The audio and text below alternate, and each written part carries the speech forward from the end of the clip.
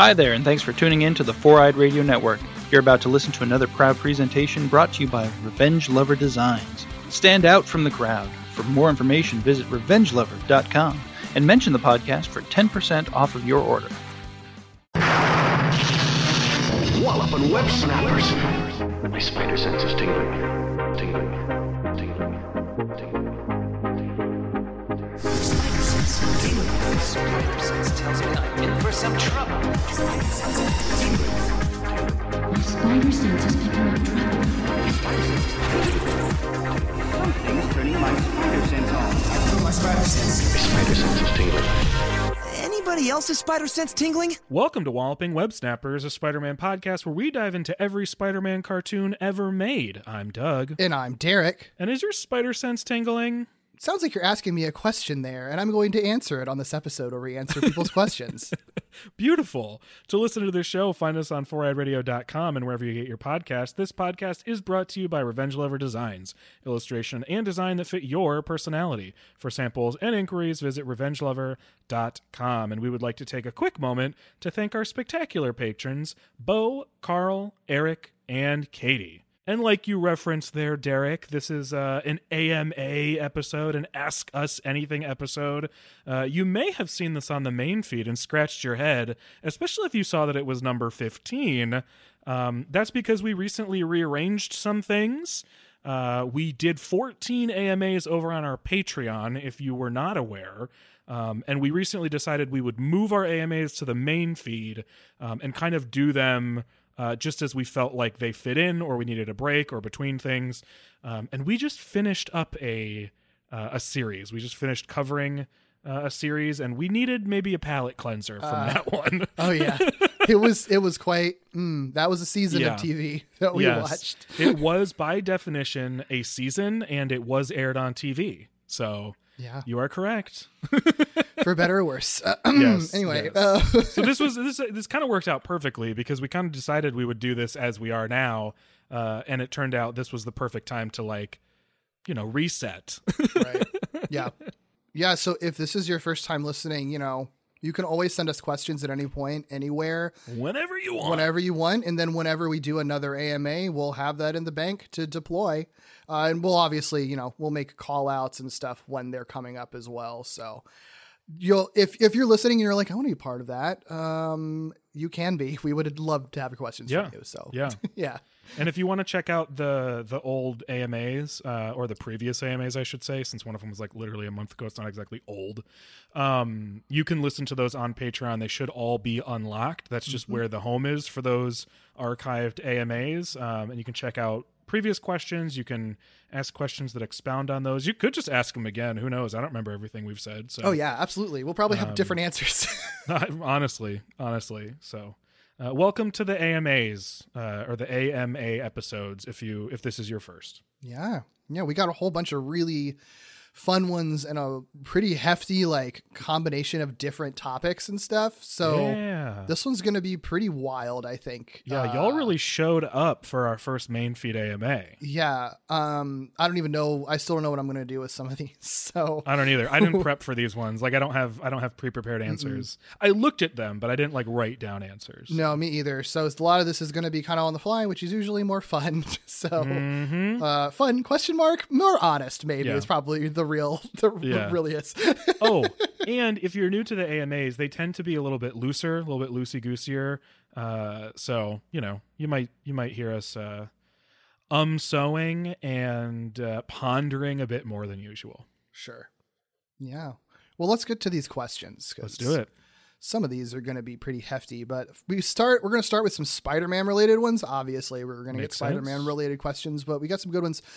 So the first one comes from Fudgy1 Nick on Discord. This is a lengthy lead up, but I think the context is important for this question. So they asked, this is digging deep, but would you guys consider covering old Spidey fan films in the future? I'm talking all the underground projects pre the Sony movies.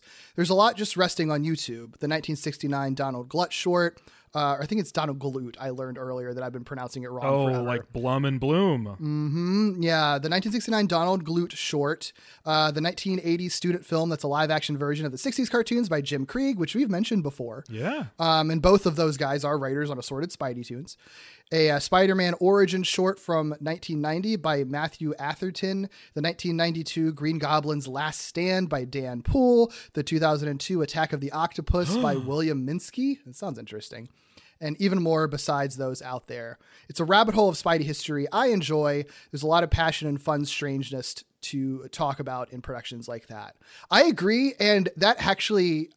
I don't know if I feel like I've mentioned this to you before, Doug. That has been a thing like on my like wish list to do in some capacity somehow in the future, because there are a lot of them, and a couple of these that Nick listed, I actually aren't familiar with, but the ones that I am like have notoriety to them for like, you know, having been like low budget fan films that are still like pretty cool and interesting, or in the case of like Don Glut and Jim Krieg, like have interesting connections, people who did eventually go on to work on Spider-Man. So I would love to kind of cover them. I don't know exactly like what the best way for us to do it would be, but I fully intend to at some point somehow. Yeah, I mean, my short answer is like, yes, we would consider it, and also yes, we have, because you have mentioned this to me before, and I think this would be the perfect type of thing to either do as like a special like I guess just fan films episode, or to break into Spider-Bite episodes, or to do when we again like need some sort of like change of pace or something. I think there's a number of ways we could do it. I only know one of these, I think, because I know the Jim Krieg one because we mentioned it, I think, both when we were talking about Jim Krieg and when we talked about the 60s cartoon. Yeah.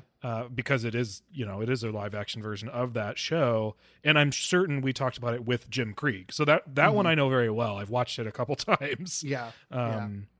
But the other ones I don't know. I'm very obviously, unsurprisingly intrigued by Attack of the Octopus. So it's a big yes from me. Just we would have to figure out like how we want to do it. Yeah, for sure. We'll figure that out. We'll do it at some point. It'll happen. Yeah. So the answer is yes. Yeah, absolutely. Well, Bo Harper sent us a really incredible email that I just I started reading and saw how amazing it was, and then decided to read the rest of it live here just to see. Oh boy. Just to see. But okay, so Bo says, in honor of the restructuring of this being the last monthly AMA, that's true, because the AMAs will be just kind of when we feel like doing them. He says, I first wanted to give you all a shout out about how cool you are. Oh, thank you. It's not true, but thank you. Bo also says the last couple of years has been kind of hectic and crazy, and Walloping Web Snappers has been such a positive light during those times. When things were hard and looking down, listening to y'all helped brighten up my day. And it wasn't because y'all said something super deep that got me. It's been more of the positive energy y'all bring and have such an entertaining show that's both real in how y'all talk and view things, but also doesn't condemn anyone who might have a different opinion on the matter. That means a lot, Bo, because those are a lot of our goals right there. So it's nice to hear that that's coming through. Yeah. He also says, y'all are two really cool people that make such a great show, and I swear Doug might be my spirit animal. Interesting. I didn't know this. And I hope y'all continue the amazing, spectacular, and ultimate Spider-Man show. He says, I hope I didn't babble on too much, but I do have some questions too. Of course not, Bo. I mean, you did not babble on too much. That was really nice. That was incredible. Yeah. I have like goosebumps. My heart is very full. Yeah. That means a lot to us because we don't always necessarily know how folks feel about the show. Yeah. We know folks are listening. So to get such an incredible bit of feedback really means a lot to us, Bo. So thank you. Kind of exactly what we're aiming for too. So that's really nice to hear. Yeah. Nailing it, I mean, you can just send us stuff. Like it can just be mail. That's okay too. Mm-hmm. Yeah. So yeah, I really appreciate that. Yeah, and thanks it so sounds much. like we're nailing it. So yeah. And also feel free to let me know how I am your spirit animal. I don't know how, and I would love to. Okay. So he did have some questions and he sent one kind of themed specifically for each one of us, but obviously we're welcome to chime in. So he says, for Derek and Doug too, if he has any things, what are your thoughts on Smallville possibly getting an animated revival? And if it does, should they use some of the season 11 comic storylines or do something original? Yeah. I don't know that I have I probably don't have very popular opinions about this. So, but I will, if it ever happens, I will be there and I'll watch it, and I think it'll be fun and I might even enjoy it. I do think it's kind of I don't think it's as high of a likelihood as like a lot of the internet has made it seem, because it's really mostly just been Tom Welling and Michael Rosenbaum just like being like, we have a cool idea, and trying to get their friends involved. Like, there's never been anything official that's actually been happening with it. I hope for their sake that somebody pays for it and makes it happen. And I feel like people would enjoy that if it happened, but I don't know if it actually will or not, because I don't know how much.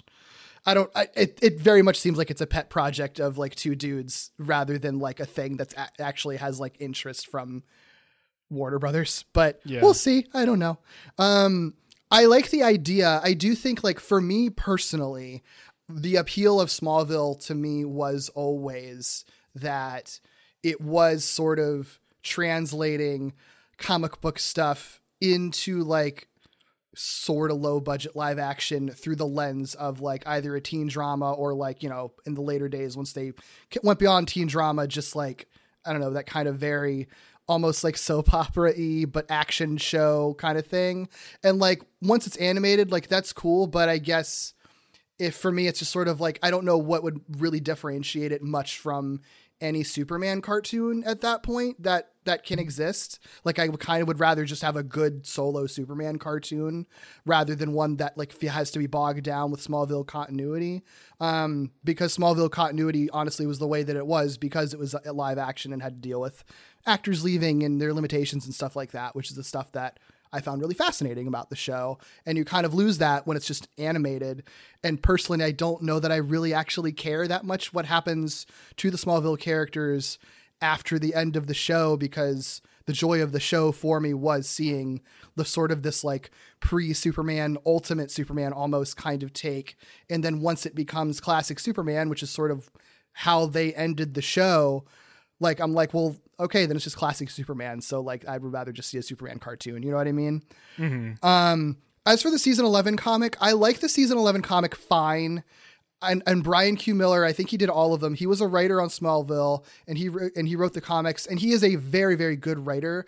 But I think those comics are kind of plagued with this problem of like just trying really hard to do everything that they weren't allowed to do or didn't have the ability to do on the show. And so it was literally every other issue was like Superman meets Batman, Superman meets Wonder Woman. The storylines you didn't like with Lana are now revisited and undone, so that basically the way that she left didn't happen the way that it did because fans didn't like it. So now we can change it in the comics. Like, it ends up being kind of like, are you actually telling a story, or are you just doing like your fan servicey stuff? Which the fan servicey stuff is fine, but it's not really that compelling to me, like as a reader, in terms of like the storylines and stuff. So I don't think that I would really want to see those adapted into a cartoon revival if they do a cartoon revival. So yeah, like I said, I don't think my opinions are very popular about it, but I'm also very much like, once Smallville was over, I was kind of like done with that. I like Smallville as a show that it exists. I don't really need a lot of expanded universe from it personally. But you know, if an animated revival happened, I will watch it just to see those actors returning to those roles just for the fun of it. But it would have to do something really cool and really different and really special for me to like really love it or think that it was like, I don't know, necessary, I guess, if that makes sense. Yeah, no, I feel you. I mean, I can't speak to Smallville specifically because I think I watched maybe like the first few seasons as it was airing and haven't consumed any more of it. And I certainly don't know the comics, but I think on that last note, I feel similarly about most things that are sort of long running and have a conclusion. I think like, I personally feel like it's okay to just let things lie unless there's something really inspired that you're doing with it. Yeah.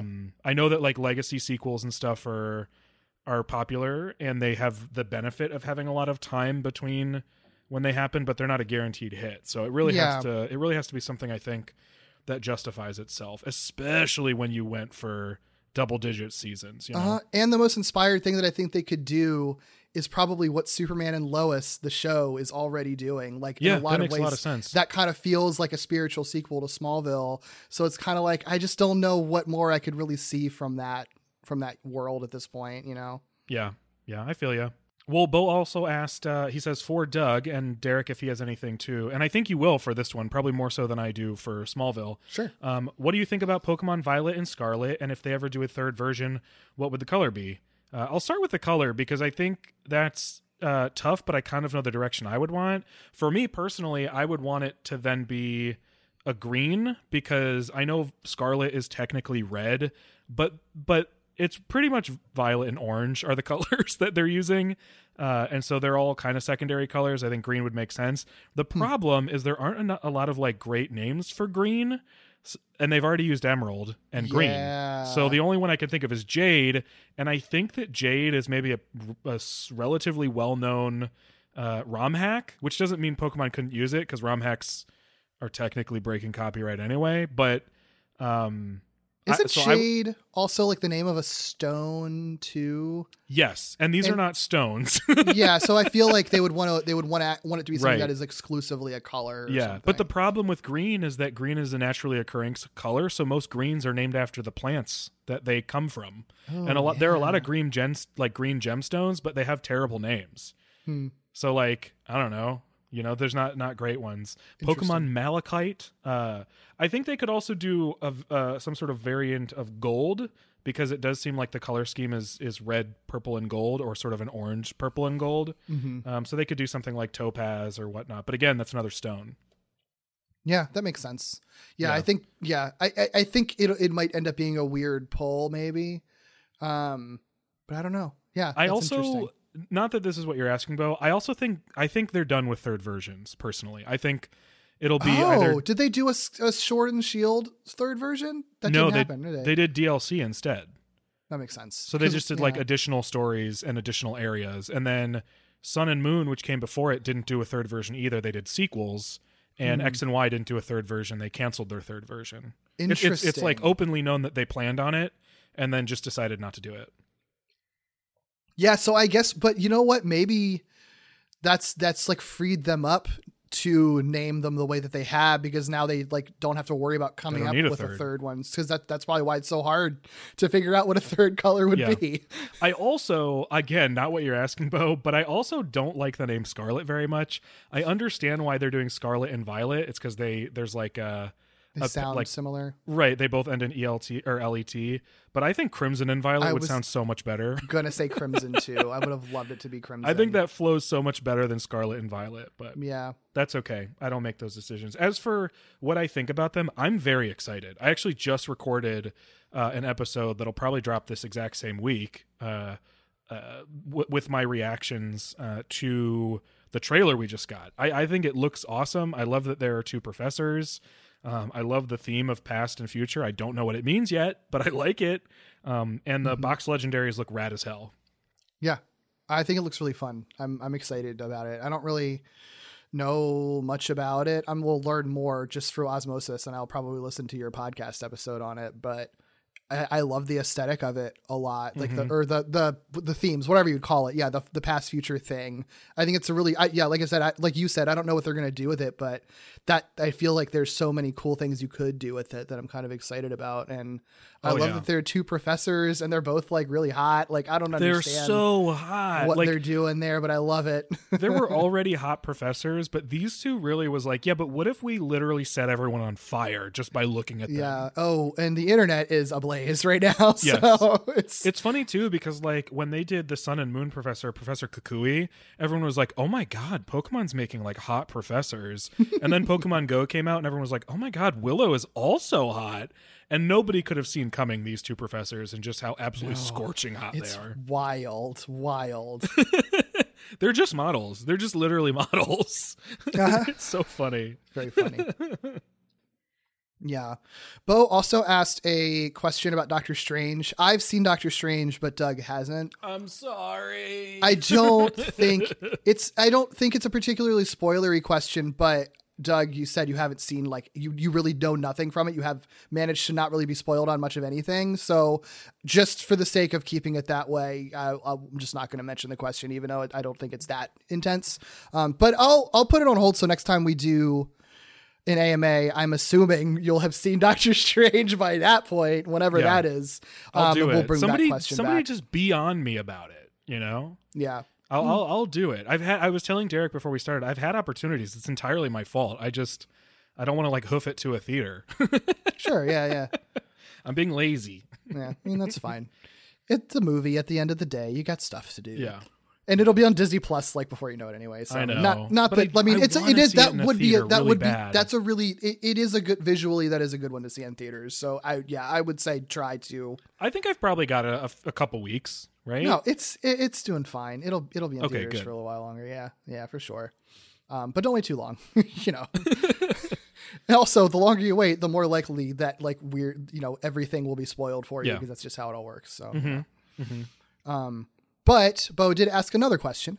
And finally, if you could take a magical potion that gave you the perfect hair forever and you'd never have to maintain it, but it would cause you to lose your beard and never be able to grow facial hair again, would you do it? No, absolutely not. I'd rather be bald and have a great beard than not have a beard. I haven't had a beard. I mean, I haven't not had facial hair since I think 2009. I only shaved it off because I was in a play. And since then, there's never not been some kind of facial hair on my face. I think that I had a goatee and then I grew a beard and then I shaved it back down to a goatee for another play in 2010, grew it back into a beard, and I've never been without some level of a full beard since 2010. So that's 12 years. And I don't have any intention, unless I'm like, again, cast in a play or something, and they make a really good case that my character absolutely should not have facial hair. I have absolutely no intention of like shaving off the beard on purpose. I would be totally comfortable with going full bald if that was the case. So no, I don't care about having perfect hair forever if that means I can't have a beard. Yeah, I'm the same way. I mean, I have shaved clean since when did I graduate high school? 2006. I have shaved clean since then, but I have never regularly shaved clean since then. It's usually a novelty where it's like, hey, for this fundraiser, if we raise enough money, Doug will shave his beard, and then I just immediately grow it back. You know what I mean? Mm-hmm. So I've never and I've had a mustache at one point, but that's the closest I've come to clean shaven on a regular basis. I also, this is a question that's simultaneously very easy for me and a little bit harder, I think, maybe, because I'm already bald. So there's a part of me that's like, yeah, there's a lot that I would be willing to do to have hair again.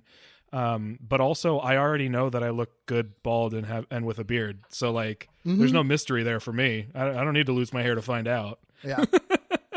So I would not do this either. There are a lot of things I would do to have hair again. I would do experimental treatments if it meant that I would have my hair, but I don't need it. I know what I look like right now.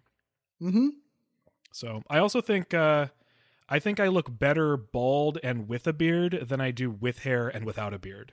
Sure, that's how I feel too. Yeah, actually, I'm in the right place. Mm-hmm.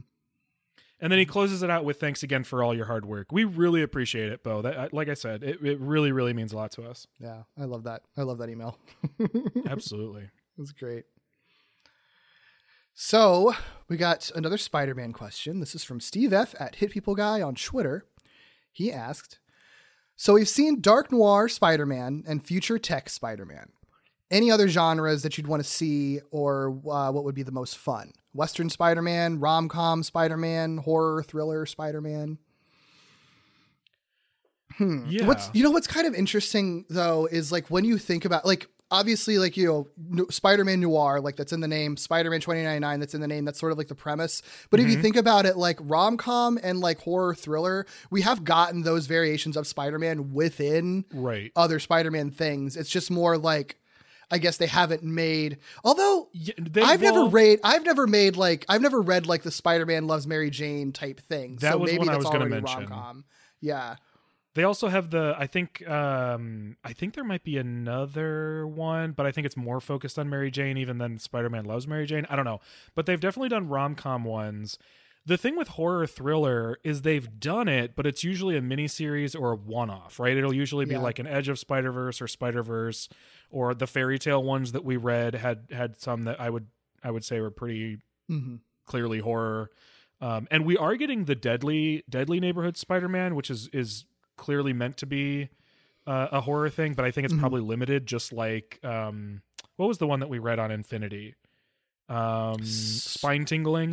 Yeah. So Yeah. they've done it, but the thing with a lot of those is they're horror comics, but they're not horror Spider-Man, you know? There was the one. Yeah. There was like the one that we read that was like a monstrous Spider-Man, and I don't think either one of us loved it very much. Mm-hmm. And So I that's think part of Spider-Verse, right? I think it was just a Spider-Verse one it was shot. either part of Spider-Verse or one of the fairy tale ones. I don't remember which one it was. I think it was one part of the Spider-Verse because we read it for Halloween. Yeah. It was in the lead up. It was like in the lead up to. It was just like it was just a one shot thing, and it was very aggressively dark. It was aggressively dark. I wouldn't mind a horror Spider-Man. I think the challenge with horror Spider-Man is like usually when there is a genre theme, it's applied to Spider-Man or Spider-Woman themselves. Mm-hmm. And I don't think horror works in that particular way. Yeah. I think it'll always work best when it's a horror comic featuring Spider-Man or Spider-Woman, you know? Yeah. But I would be down for Western Spider-Man. I know was that just a thinking that Western sounds Spider-Man really exists.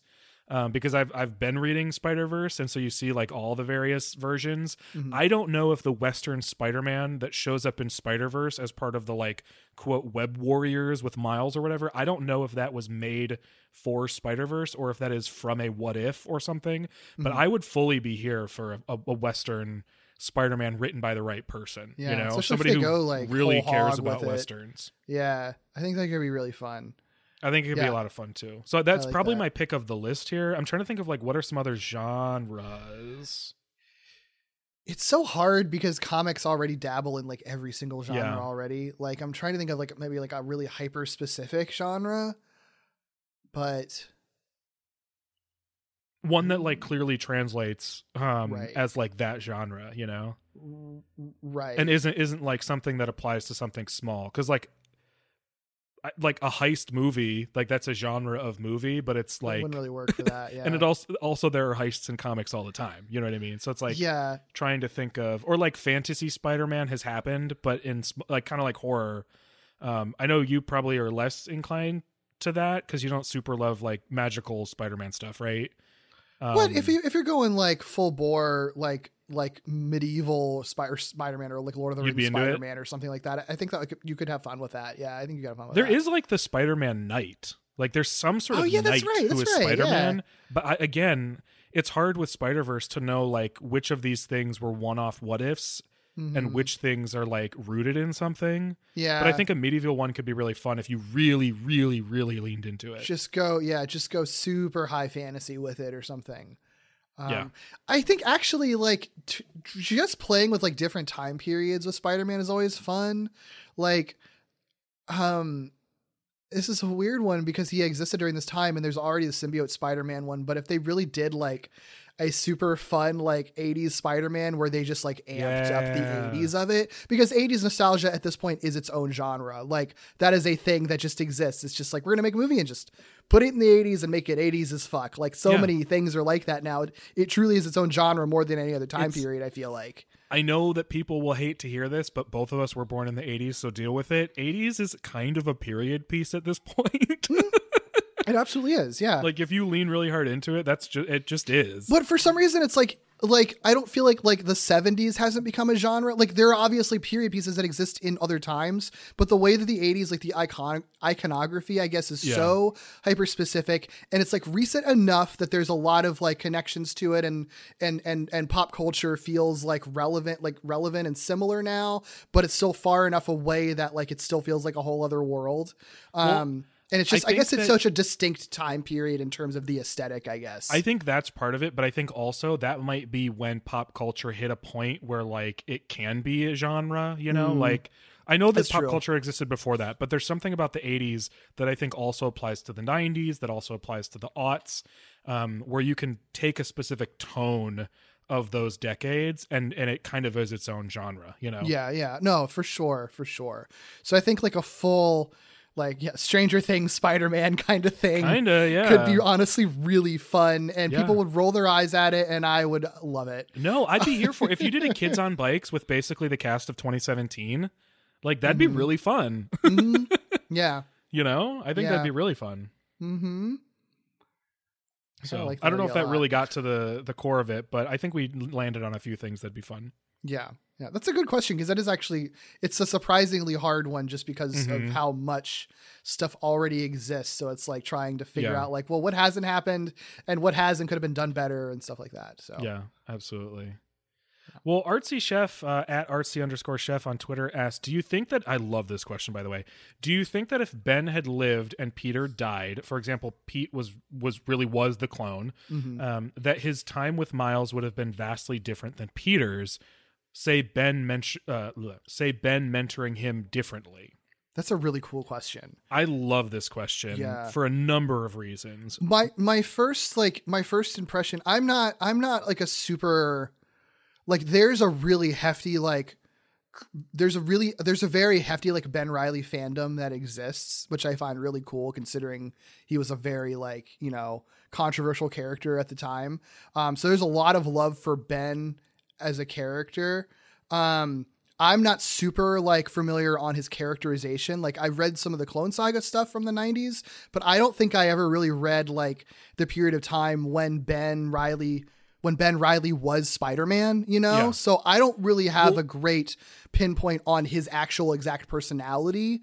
But just him being a clone and having to have filled into Peter Parker's shoes in some way, I think already lends to a really interesting sort of dynamic between like a fill-in replacement Spider-Man mentoring another person who's kind of a replacement Spider-Man, sort of. Well, you know? And I mean, there's that. I'm with you. I don't know Ben Reilly super duper well, but what I do feel like I know very well is Peter and Miles. Like I feel like I know their relationship very well. Sure. And I think a lot of what Miles has learned isn't directly because Peter tells him something and he learns it as is. It's because Peter has a pretty specific belief set that he tries to impart on Miles, and Miles doesn't follow all of it. Like he breaks free from the Peter Parker that is sort of the classic Uncle Ben taught me this, and so I will teach it to you. And it doesn't really work as well for Miles, largely because I think when Peter interacts with Miles, especially in those formative moments, not the Into the Spider-Verse one, but like the comic book ones. Sure. Like there's a bit more, and probably even in 2017, I think there's a bit more rigidity with the way that Peter sees things and the rules that he has for himself that Miles sort of maybe tries to live up to and then realizes like, that's not going to work for me. And that's kind of how he learns from it. And so I think that sort of reacting to Peter's rigidity in his sort of belief system and his very strict, this is what superheroes need to be and how they need to protect others is kind of integral in Miles figuring out himself by both what he should do and what won't work for him.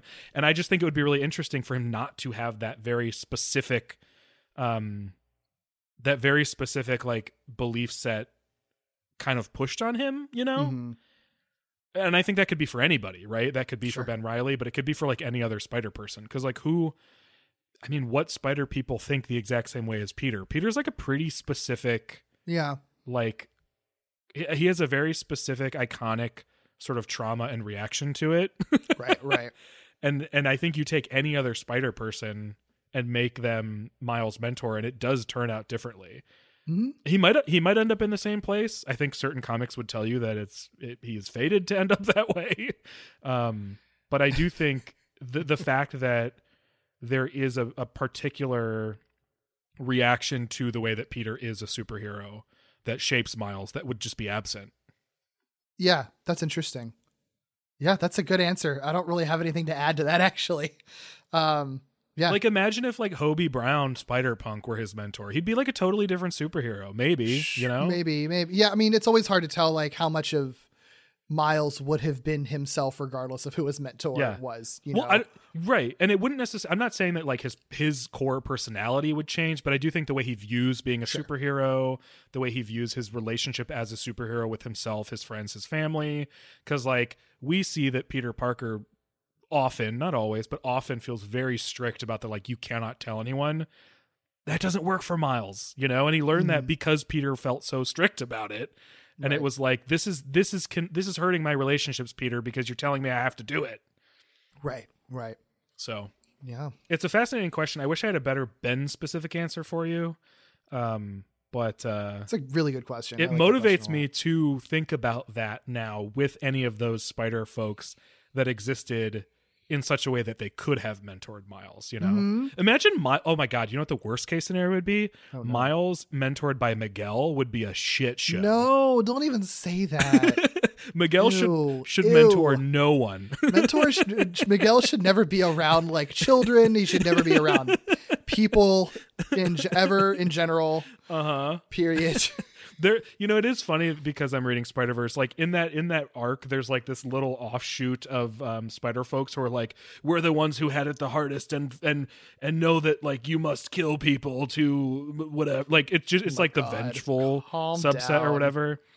Yeah, and it's like it really gives you a spectrum of like, oh my God, there's so many ways it could be horribly wrong if some of these really really like scarred spider totems like ever mentored anyone. Yikes. Nope, don't let it's that. It's such a self-destructive little group. That's very funny. yeah. But great question. We'll have to revisit that at some point because I think that's fun. We should read some Ben Reilly stuff. I think we should too. Yeah. It sounds like it's a pretty big blind spot for the both of us. I think so too. Yeah. Well, Kyle at Deadpool Ranger on Twitter asked, why is Spectacular Spider-Man the greatest Spider-Man cartoon? I mean, short answer, it's a really well-made TV show made by folks who knew what they were doing. It's tight, it's compelling, it has a clear vision, and it was willing to, I think, break from expectations, but not like completely throw expectations out the window.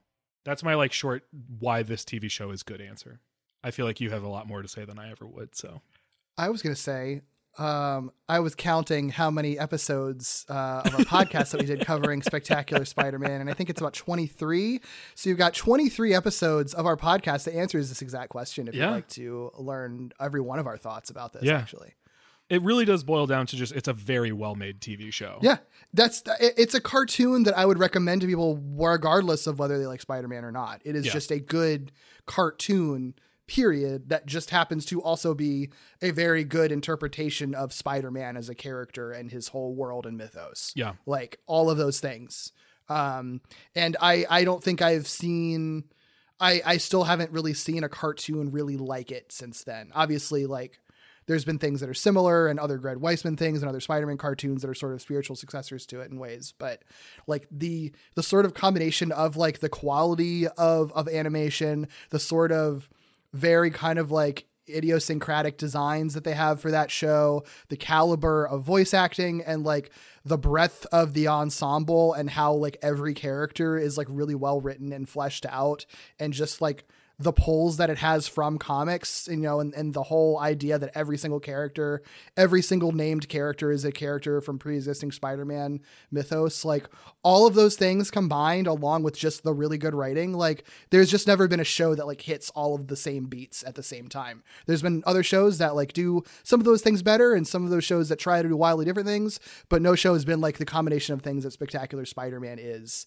And it just, I don't know that there ever will be again, and it just is really special. Yeah. And even in the context of like quote nerd things, like it does everything that people want like nerd adaptations to do. And I just don't think people realize that it's doing exactly the things people are constantly asking for by like honoring what came before and also moving things forward in new ways, you know? So it really just, I don't know. Everything was right about it except for time and place, to be totally honest. Like something had to go wrong, and unfortunately it was the fact that it happened at the wrong time.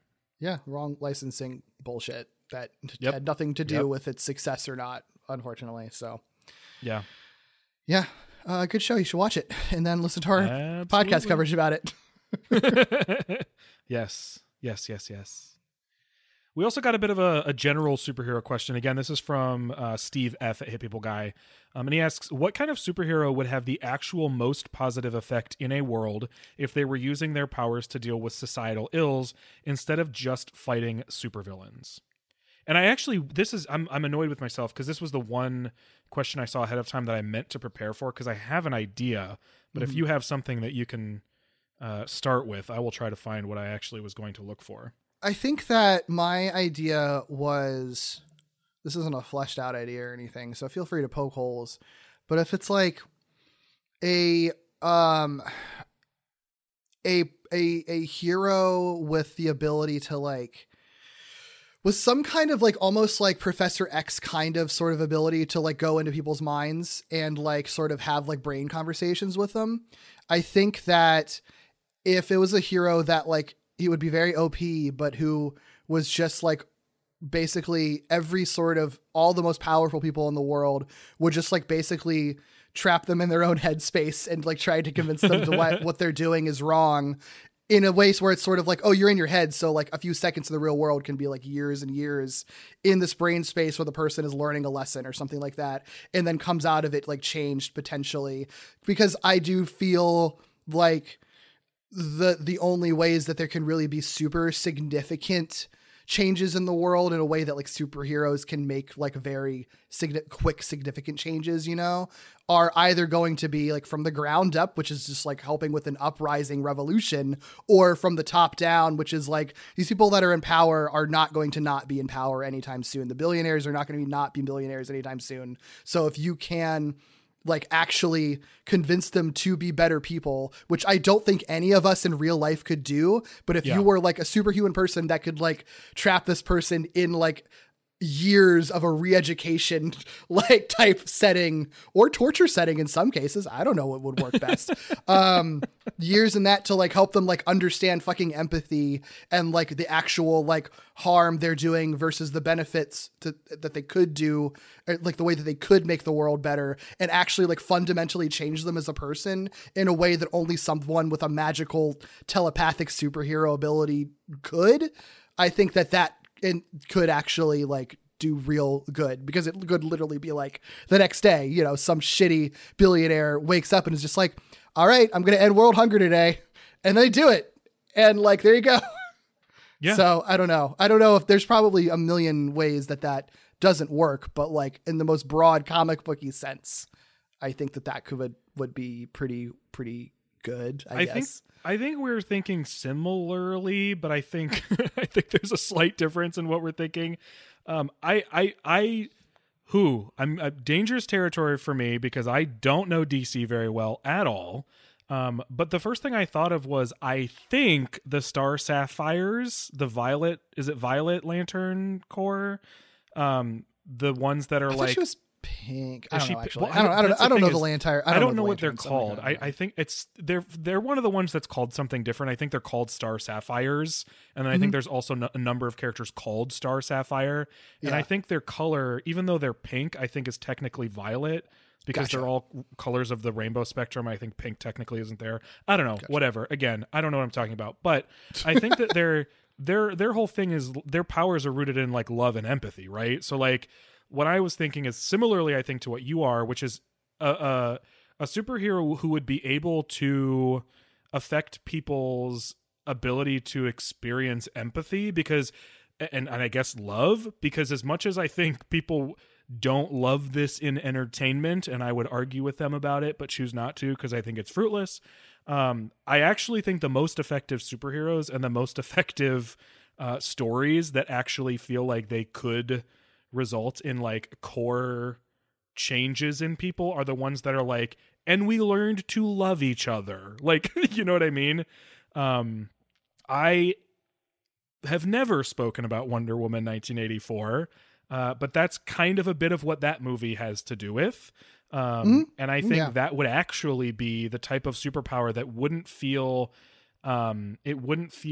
manipulative or brainwashy. It would literally just be like, you as a human are clearly shutting off your ability or never learned how to experience empathy, and I'm going to give that to you. And I think naturally you will not be as shitty of a person. So I think that a superhero who can do that would be probably the safest, most ethical ? It's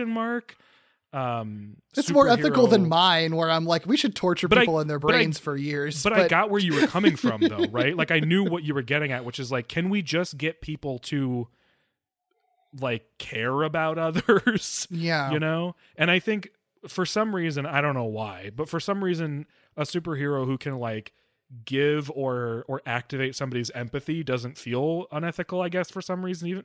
I guess because I think it's like, I don't know. I just think of like, if you're doing that to someone like fucking like Mitch McConnell or something, like that's literally the only way that you'd be able to redeem a person like that is by magically activating the empathy that they clearly have not ever had, or at least haven't had in decades, you know? Yeah. Because the fundamental thing is, right, like I always talk about this article that somebody wrote at this point, probably over a decade ago, which is like, I don't know how to convince you that you should care about other people.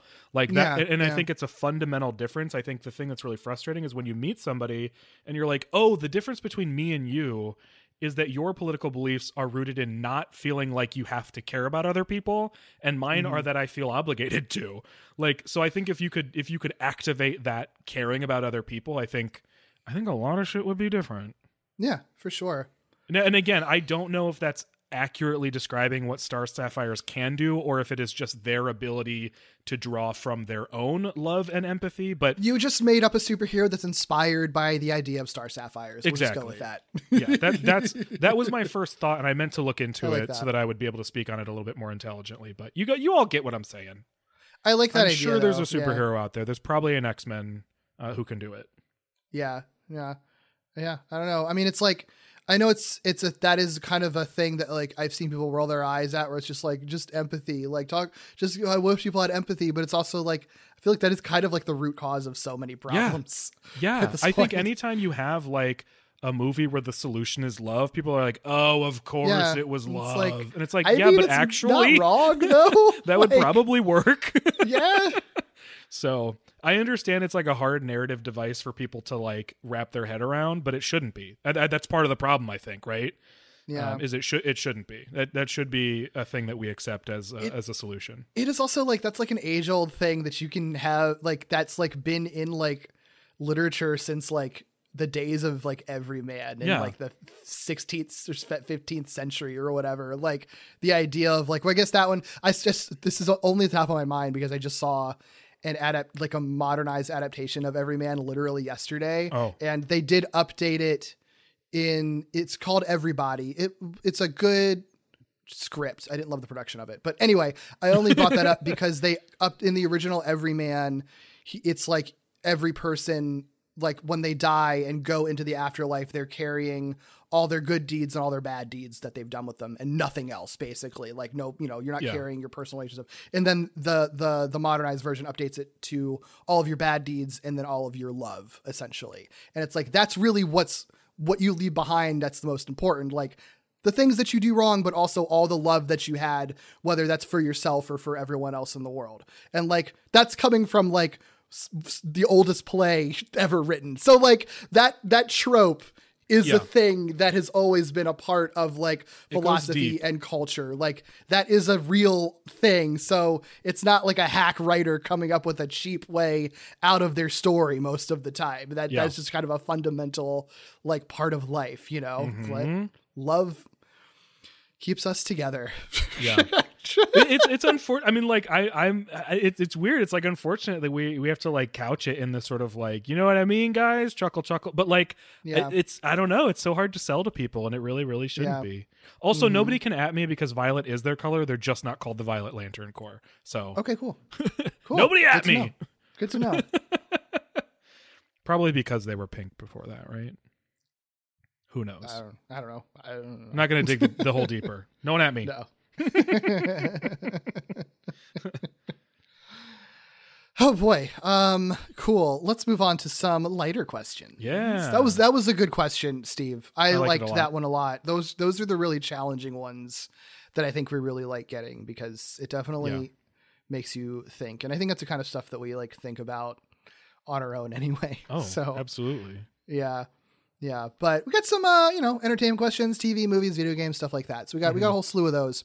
So Tommy at Awkward Comma, who's a former guest on our show and a soon-to-be guest on the next episode of Falling with Style, because his first question is a Pixar-related question. Yeah.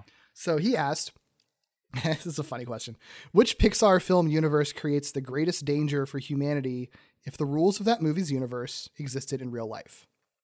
Conversely, which betters our world if its rules existed in real life? I had an immediate reaction to this because Cars? of the specific... No. Although that might work. I don't know. I had an immediate reaction to this because of the specific way he worded these, which is the first one creates the greatest danger for humanity, and the second one of which betters our world. And my first reaction was Good Dinosaur, because humans do not have power in that movie that we are aware of. They never get to the point where they are beyond sort of hunter-gatherers. There's no real like they're kind of just in like nature survival mode, so they can't affect the world negatively.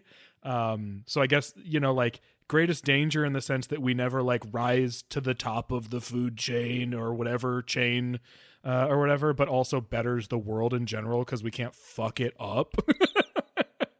That was my first reaction. I don't know if it's a great answer, and I feel like we should definitely explore further.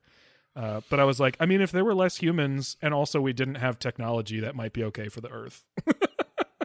I just hate that an answer has to be Good Dinosaur. But look, it's got to be good for something. I don't disagree. I don't disagree. Yeah, I don't disagree though, because I mean, the world of The Good Dinosaur, like probably my favorite part of that movie is how beautiful it looks. Like the I mean, not the characters, but the landscapes and everything.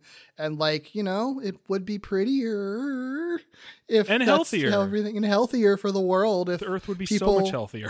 If people were just like, wolf dog humans. God, that movie's so fucking weird. I'm so sorry to make you think and talk about it again. It's okay. I mean, that like wolf dad man was pretty hot, I guess. There you go. I don't know. There's your plus. There's the plus. Okay, the greatest danger one is interesting. I mean, some other weird, like WALL-E is kind of weird because WALL-E is kind of exactly supposed to kind of be our world just in the future, right. Like the route we're already on. So I kind of feel like you can't count that because it's sort of like, well, that's happening. Like the thesis of the movie. Right. So I feel like that just kind of can't be part of it, or else that is just the answer, I guess. I mean, you said cars, but like also you're not wrong. If there were sentient cars, we would all be fucked. Yeah, the car, like all of our vehicles would kill us. I don't like they would take it would be a revolt and they'd demolish us. Maybe that's how the Cars universe happened. Like that could be the story of it. I'm sure that's part of the Pixar unification theory or whatever. No one at me with that either. Yeah, but like the idea that. I don't know. I mean, that would explain a lot of the weirdness of those movies if the cars just magically came to life and that's why they were human structures and stuff like that. I mean, that does sound like a terrifying way for humanity to go out, but also kind of like kind of a poetic justice thing. Like the technology you created, like bit you back. Like it's basically, the story of Terminator and stuff, like just through cars. Yeah.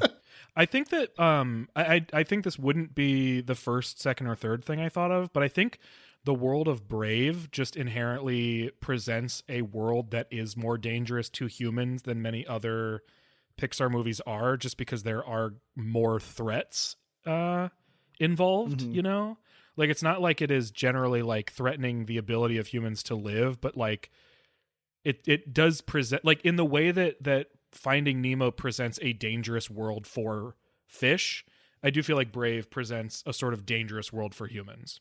Yeah, that makes sense. I'm trying to think of other Pixar movies.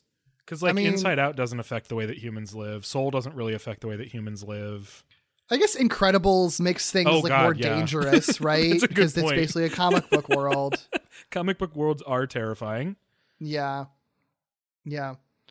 I think that if Toy Story was real, that would be like a positive thing because it really, I mean, obviously Toy Story is like kind of pretending that is the real world and everything. Mm-hmm. But I do think if like toys were actually like out there trying to improve my life because they cared so deeply about me, like I think that would be nice. Like I think that. Yeah, that might be one of the best answers for the second question, right? Which betters our world if the rules existed in real life, because the established rules in the Toy Story universe is that generally speaking, with some obvious exceptions, because toys have free will, like toys generally care about children. Like they generally are extra caregivers for the children that own them. This is a weird thing to say. I mean, it's always a weird dynamic, right? But I do think that like, because it's part of the metaphor, like the way that toys feel when you're a kid, it's like having having another friend essentially. Yeah. But yeah, the way that they are kind of like sometimes in like these interesting like caretaker mentor type roles, even when the kid doesn't realize that they aren't sentient, or the kid doesn't realize that they're sentient. Yeah. Like, I think that's really, it's the idea that like no kid would ever actually have to be alone, that they would always have someone looking out for them. Like, I think that that's really beautiful. Yeah, I agree. I actually think for the second question, I was trying to think about if Inside Out and Soul were a little bit more literal. I actually don't think that affects anything either way. I think it's like kind of neutral, if not a little bit worse. But I don't know. That one's weird because those are both reflections of internal processes and questions, as opposed to things that, especially with Inside Out's weird, right? Because it's never clearly defined how much external and internal affect each other. It's sort of explored as like these two things are just quantumly entangled, Yeah. So it's hard to wonder if the rules would have any effect. Doug, I got it. Okay. The one that betters our world, like if it existed, turning red because there's big fluffy red panda people. That's a net positive for the world. Well, and is it Four Town? Is that what they're called? Yeah, they are real. They would be real. So that would greatly increase our lives. I think that's the real answer, actually. Yeah, I think that's a good one. Yeah. It's interesting. It's a good question though, because like there are a lot of Pixar movies that don't really affect much as I would expect, if not like Bug's Life and stuff. Yeah, Bug's Life doesn't really affect anything. Luca doesn't really affect anything. I guess Monsters is an interesting one to think about. Oh yeah. I think Monsters arguably makes like it's more of a danger for humanity prior to their solving their energy crisis. Sure. But they're not really presenting a danger. They're just like leeching off of us, The idea of having an alternate universe full of like monsters in general, like there's definitely a can of worms that could be opened that could be good or bad. Like, I feel like that almost ends up being neutral. That's just like basically the same as like discovering another planet, essentially. Right. Well, because like there are breaches, right? So if there's another world that can breach into ours in an unfavorable way, that I guess technically is a threat. But, also when you get past them solving their energy crisis, they're actually like helping children again. Yeah. They're like bringing joy to children. Even though it's like helping them, it's a bit of a healthy symbiotic relationship, I think. Sure. And Onward's another weird one too, because that's another one I think kind of like Incredibles, where it's like both good and it's explicitly not our world, but it's also like both good and bad, because it's like magic, yay, but also magic means danger. There can be like dragons and shit. So like it ends up being kind of neutral in the end. I love that we just kind of ended up going through every single Pixar movie for this question. Look, we literally have a podcast where we go through every Pixar movie. I feel like it was inevitable. And that podcast, we typically dedicate only one. Like we dedicate every episode to like one movie. So it's not often that we get to like talk about the whole canon in like a separate context of like movie making. So I love this. I think this was really fun. Yeah, it's a great question. Absolutely. Tommy also asked, also gamers, what games are you gaming right now? Yeah, it's such a gamer. I know the irony here is like I had a hard time thinking of an answer. Yeah. I'm only playing 2 games right now. I'm always playing Pokemon Unite. I'm still playing that. You're so ashamed. Still a master, like always. That's always fun. I'm also playing Chrono Cross, the Radical Dreamers edition, which was just like the remaster that they did of it. I'd never played it before, and it's a sequel to Chrono Trigger. Which is a game that I absolutely love. It's one of my favorite games. And Chrono Cross was the sequel that was very controversial at the time. I think it came out in 99 or 2000 or something. And it's like, I get why it's controversial. I really love it a lot, but it is a very like messy and fucking sometimes nonsensical, incomprehensible game, but it's also really fun and really like ambitious. It's one of those things where it's like basically everything that I loved about Chrono Trigger kind of isn't present in Chrono Cross. Oddly enough, like it's such a radically different game with just like very tenuous ties to Chrono Trigger, but the things that it does are like so wild. It's like one of the things that made me really, really unsure if I would be into it or not was that thing I liked about Chrono Trigger is that like there's a very specific ensemble cast of playable characters that are all very well fleshed out and have really great stories. Whereas Chrono Cross, its whole shtick, not its whole shtick, but one of its main shticks is that there are 45 playable party members that you can have. Holy fuck. For a JRPG.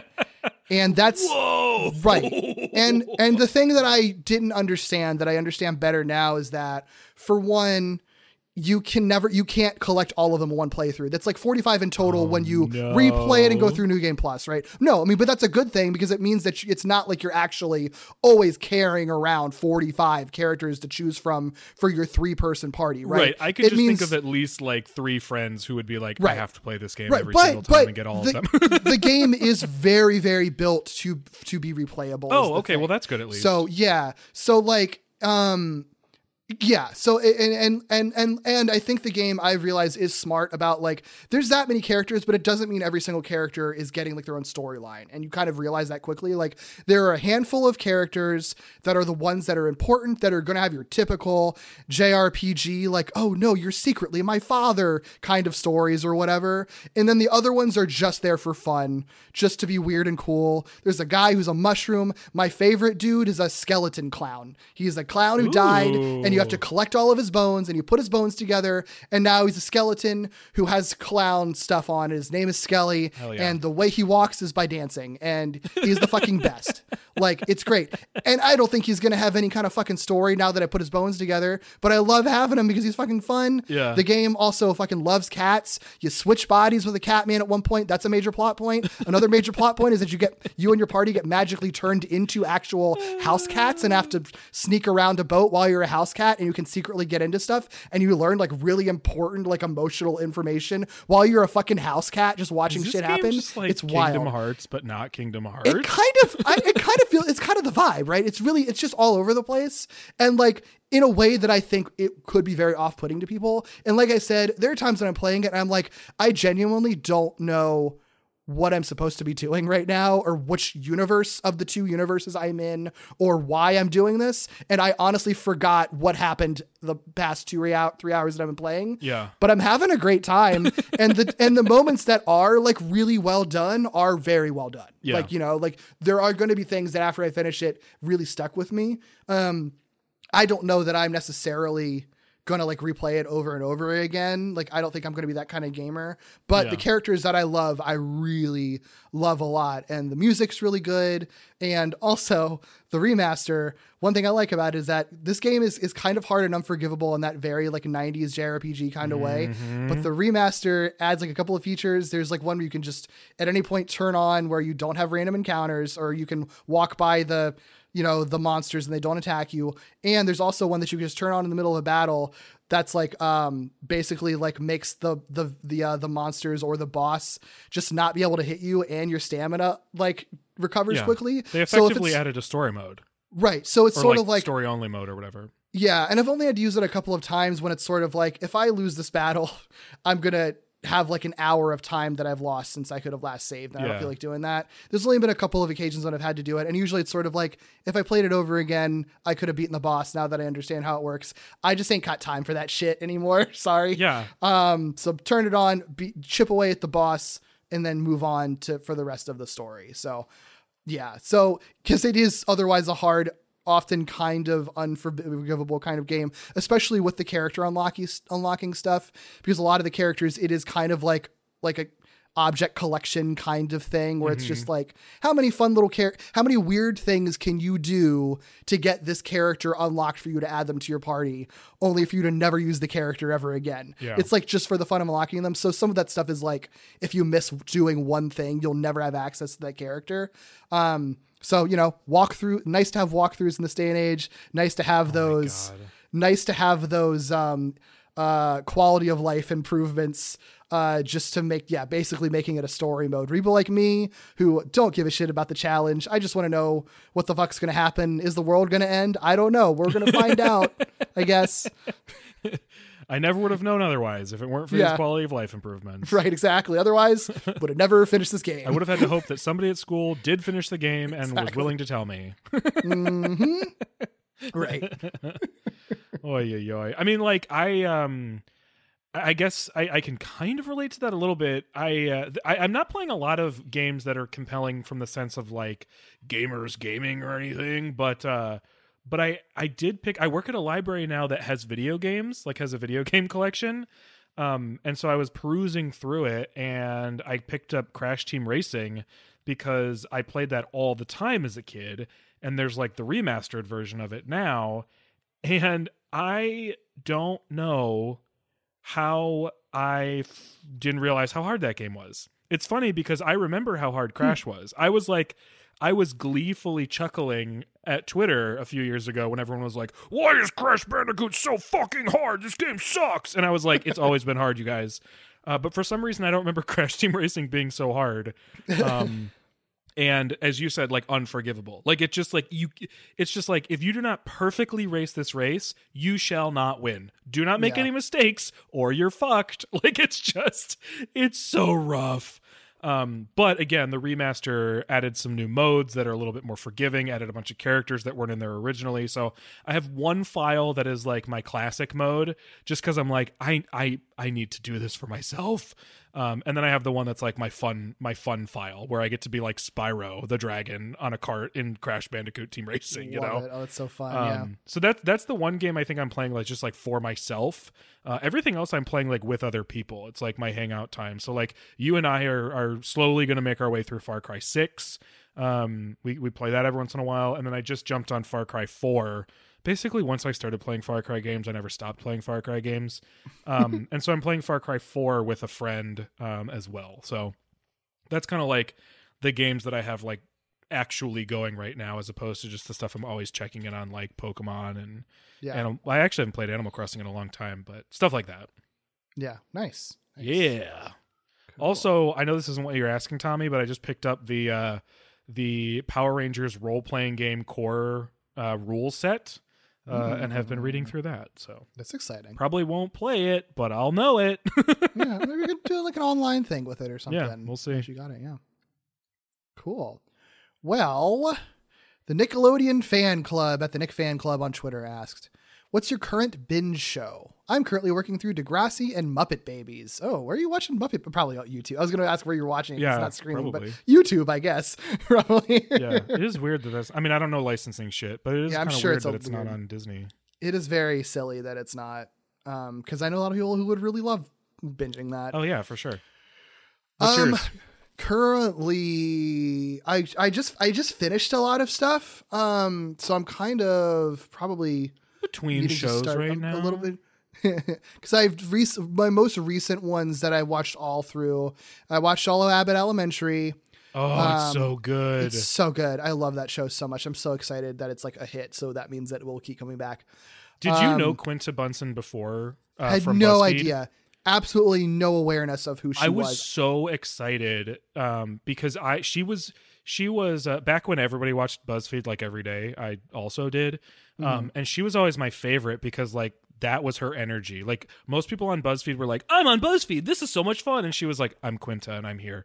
Like it just she was always my favorite. That. So the fact that she's now like making a TV show, like a network TV show makes me so happy. Yeah, and an incredible TV show makes me so happy. Anyway, sorry. It's just a good show and I had to interrupt. Yeah, no, I mean, it's great. I love it. It's so good. It's very hyped and it lives up to the hype. And it's like it was the kind of show where it's sort of like, I finished this season, but I want to watch it all over again right now. Yeah, it's really good. I have just finished The Flight Attendant because they just had it just had its second season. Mm-hmm. That show's good. I liked most of that season. I didn't like the end of it, but that's a good show. Otherwise, I would recommend that show if you just want like a fun thriller kind of show with like also good emotional beats and character stuff in it. What else? I did watch Stranger Things. That just came out. There's a question about that after that, so I won't talk about that yet. And honestly, like with gimmicks, whenever I have like at this point, I've recorded a number of them of episodes where it's like shows that I either haven't seen or haven't watched in a long time. So I'll have like a week where I'm just like watching a bunch of episodes of one show just because I'm like, I haven't watched, I watched a bunch of Digimon, because I did a Digimon episode recently. Like I haven't watched Roseanne in a long time. We're doing a Roseanne episode. So I watched a handful of Roseanne episodes and stuff. So things like that. So that's kind of how it's been recently, where it's just, I'll just watch like a chunk of random shows every week. You've made binging your podcast job. Yeah, which is kind of, but it's also like, it's not like I only need to watch the one episode. It's just more because it's fun, because I'm like, well, I'm in the mood now. I'm watching these other ones. I mean, that's what I did when I came on to talk about Step by Step. I was like, I only need to watch the one episode because the whole point is that it is a gimmick episode. But once I watched it, I was like, but what if I also watch like 15 other episodes? Yeah. And I need to get back into watching Deep Space Nine, because I did start that. Oh, word. I didn't know that. I did start that, but I didn't get very far into it, and I want to, because I know I'll like that show. It's one of those things where like there's so much of it, obviously, and then I'm just sort of like, do I want to get back into that, or just want to like knock out a show that only has like 13 episodes that I can actually like watch in a week or something like that? Or like Russian Doll too. The second season of Russian Doll came out, and that was also very good. I watched that over the course of like 24 hours. That's so funny. Yeah. I mean, this is a good coincidence, because I normally don't have a binge show. I think I've decided I just don't think binging is my preferred way of consuming stuff. I am all for. It's probably healthier not to do that. Honestly, it's healthier, and I think it's more fun. I was just listening to a podcast and like yelling amen on the bus the other day, because somebody was talking about like binging needs to stop. Week to week makes so much more sense for literally everyone involved. It makes sense for viewers. It makes sense for platforms. It makes sense for brands. It makes sense for individuals. Like, it just makes more sense to do a weekly drop. So I'm typically, at this point, I usually only watch weekly drop shows, even though I only watch streaming. But this was perfectly timed, Scott, because I do have a binge show right now.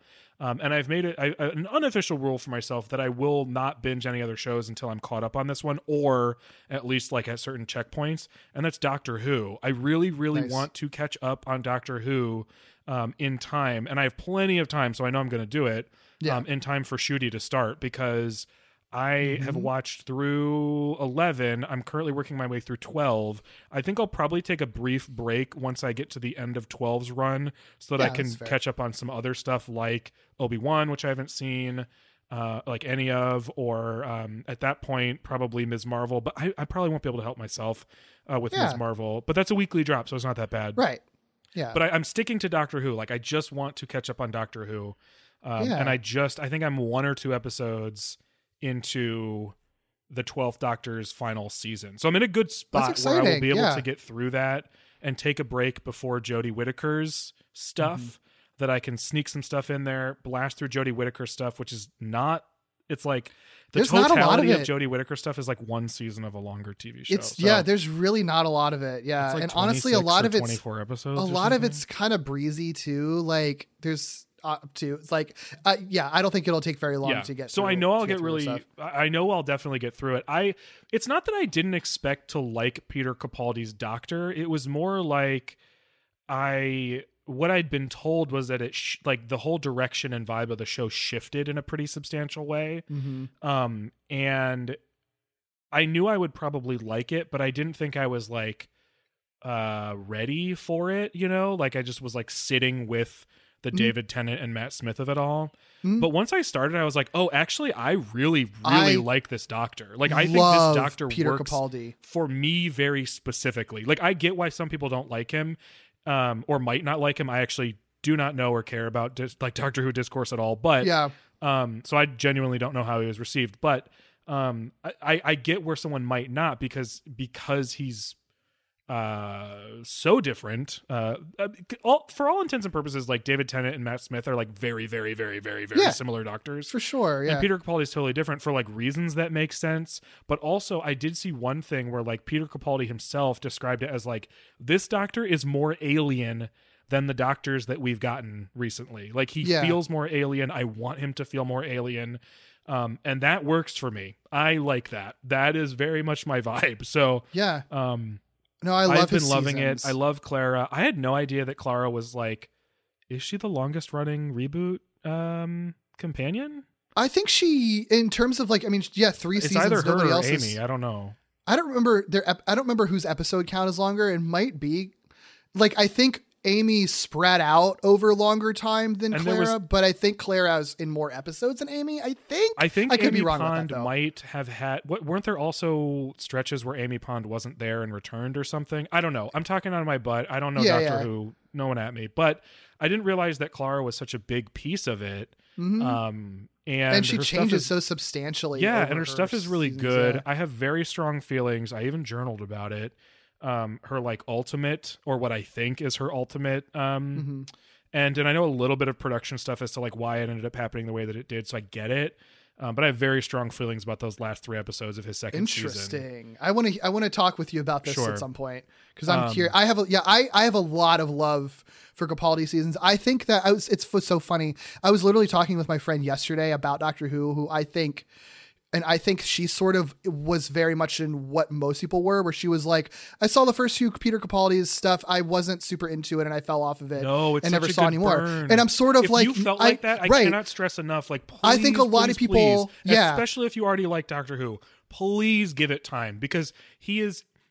This doesn't necessarily make you feel better in the moment. I get that, but he is meant to be very abrasive and rude. Yeah. But there's very good reasons for it, and his it's a journey great is so arc good. for him, and he's so fundamentally like different by his end, you know, like from beginning to end, just from because of how. But it's like a very natural, like organic change, like kind of inspired by the things that are happening around him and everything. Yeah, and I think honestly, like if you were burned out on Moffat's writing with 11 stuff, like I think that he kind of course corrects like everything that I didn't like in Matt Smith's seasons writing wise, I think is like fixed and better in Capaldi's era. Like I think that I really think that Capaldi and his seasons are like my second best after Tenet personally. I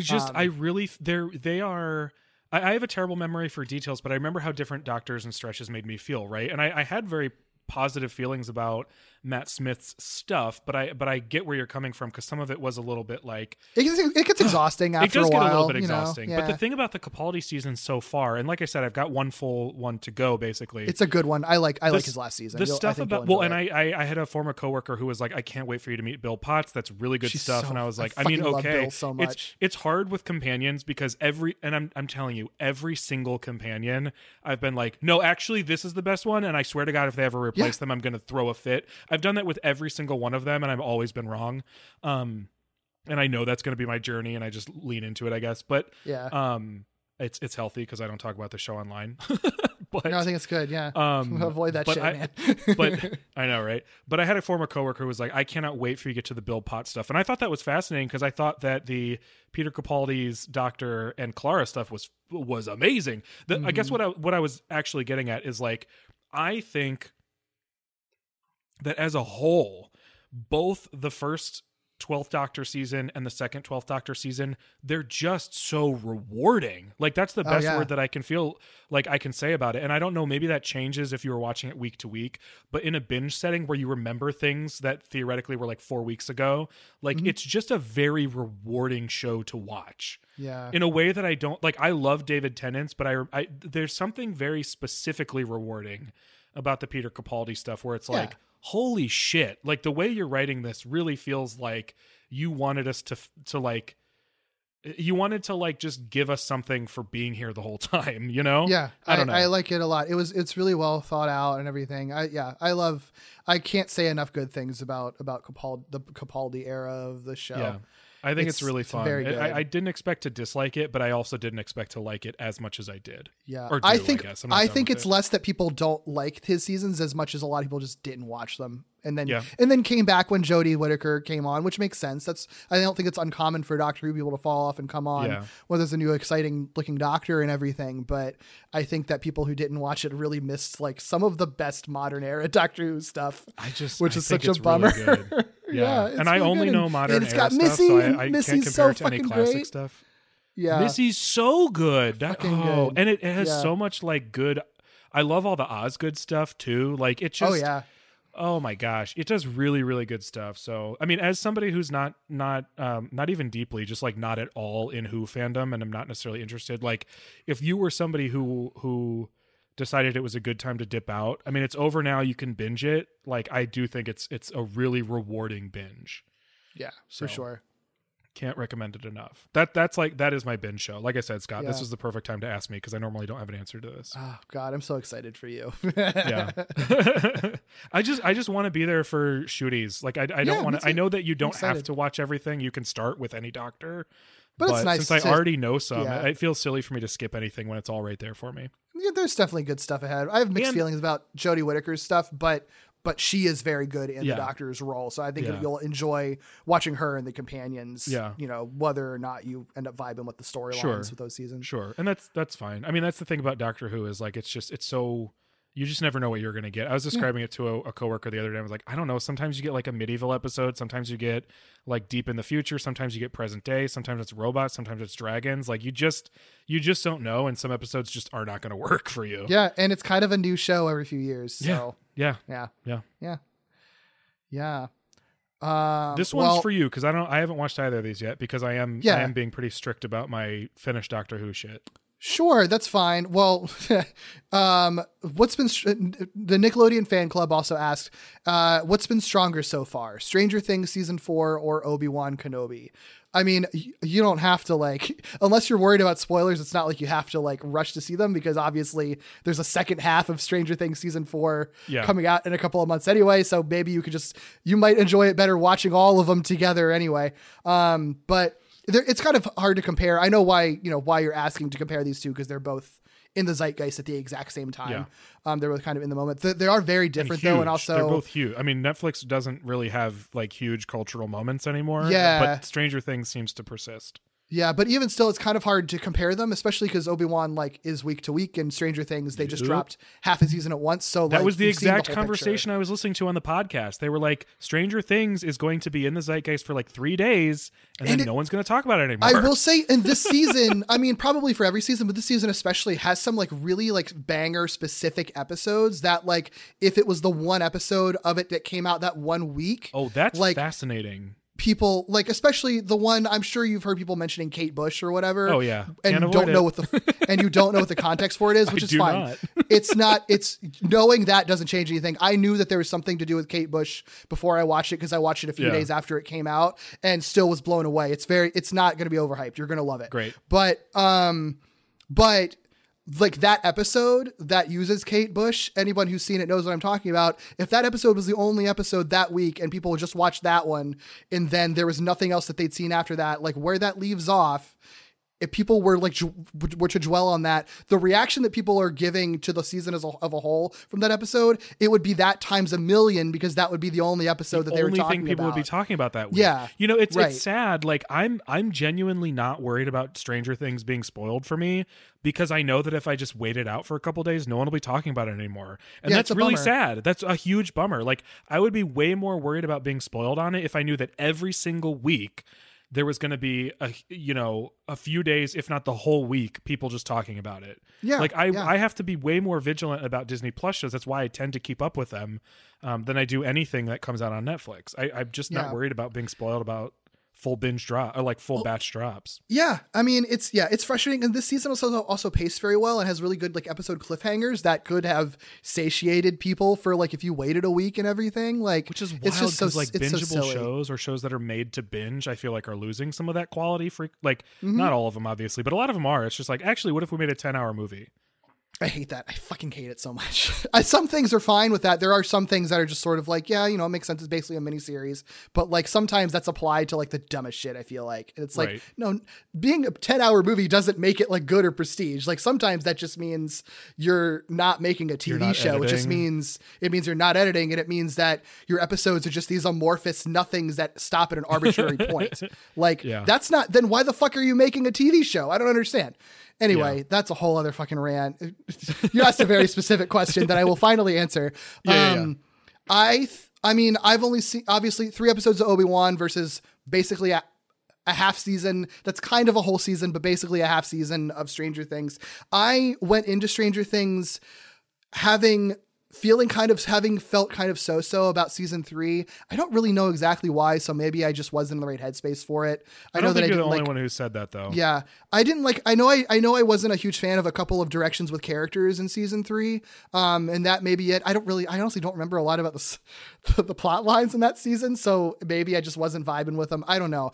Either way, I went into season 4 not being super excited and kind of just watching it just out of curiosity and stuff, and having heard mostly positive things from people that I knew who had watched it, the night that it dropped. The whole thing.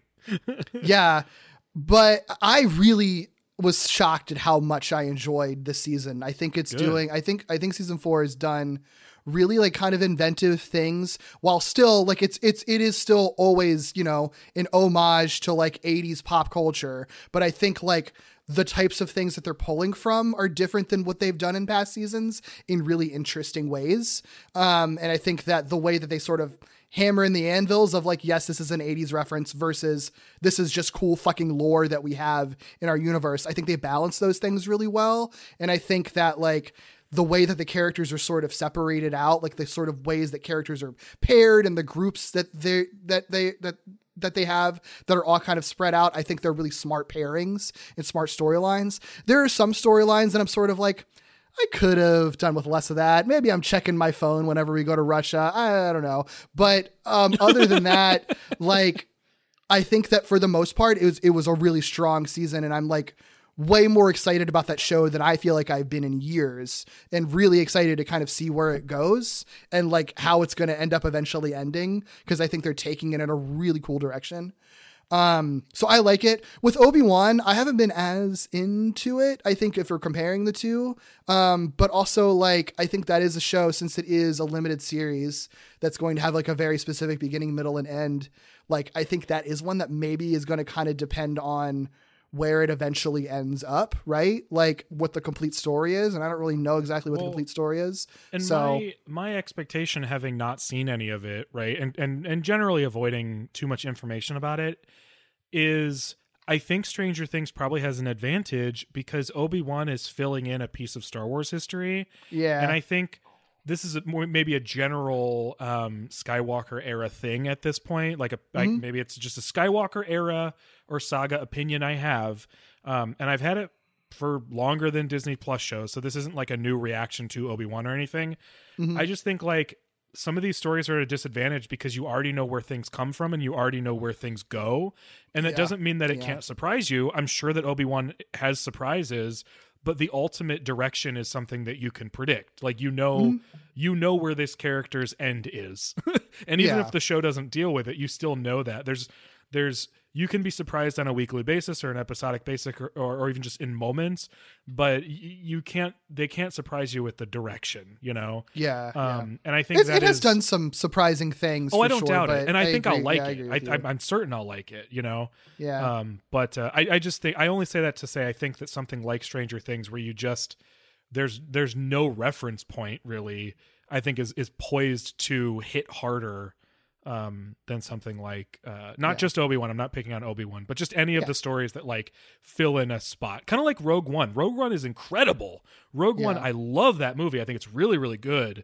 But I also know where Rogue One ends. Like, you know what I mean? Solo's probably even better example. Yeah, totally. And I like that movie a lot too. So I'm not picking on the movies. I just think like there is an advantage to the stuff that it's a prequel sequel thing. Well, I guess not so much a sequel thing. It's a prequel thing, Yeah, for sure. But yeah, no, it's still fun though. I mean, the two female actors that people are hating on, I think, are both great. I can't shocking. Specific because you don't know who I'm talking about necessarily. Well, I know one of them. It was really hard to avoid. One of them I know, and all I know is that she's like, all I see is people talking about like her extensive acting experience and education and pedigree, and being like, this is who the like angry nerd boys on the internet who don't know shit about shit are saying is a bad actress. Like, get the fuck out of here. Yeah. But her, and then there's someone else who like a character from the lore that they have in there that I think is also really great, and Cool. people are stupid if they're hating on her. And Ewan McGregor is a beautiful man and a good actor. So like Yeah. all of that is, Well, is good. That's the other thing is like when for a while when they were throwing around the idea of like an Obi-Wan movie, I was like, I don't need this. I'll probably like it, but I don't need it. I don't think it's a thing that Star Wars needs to be doing.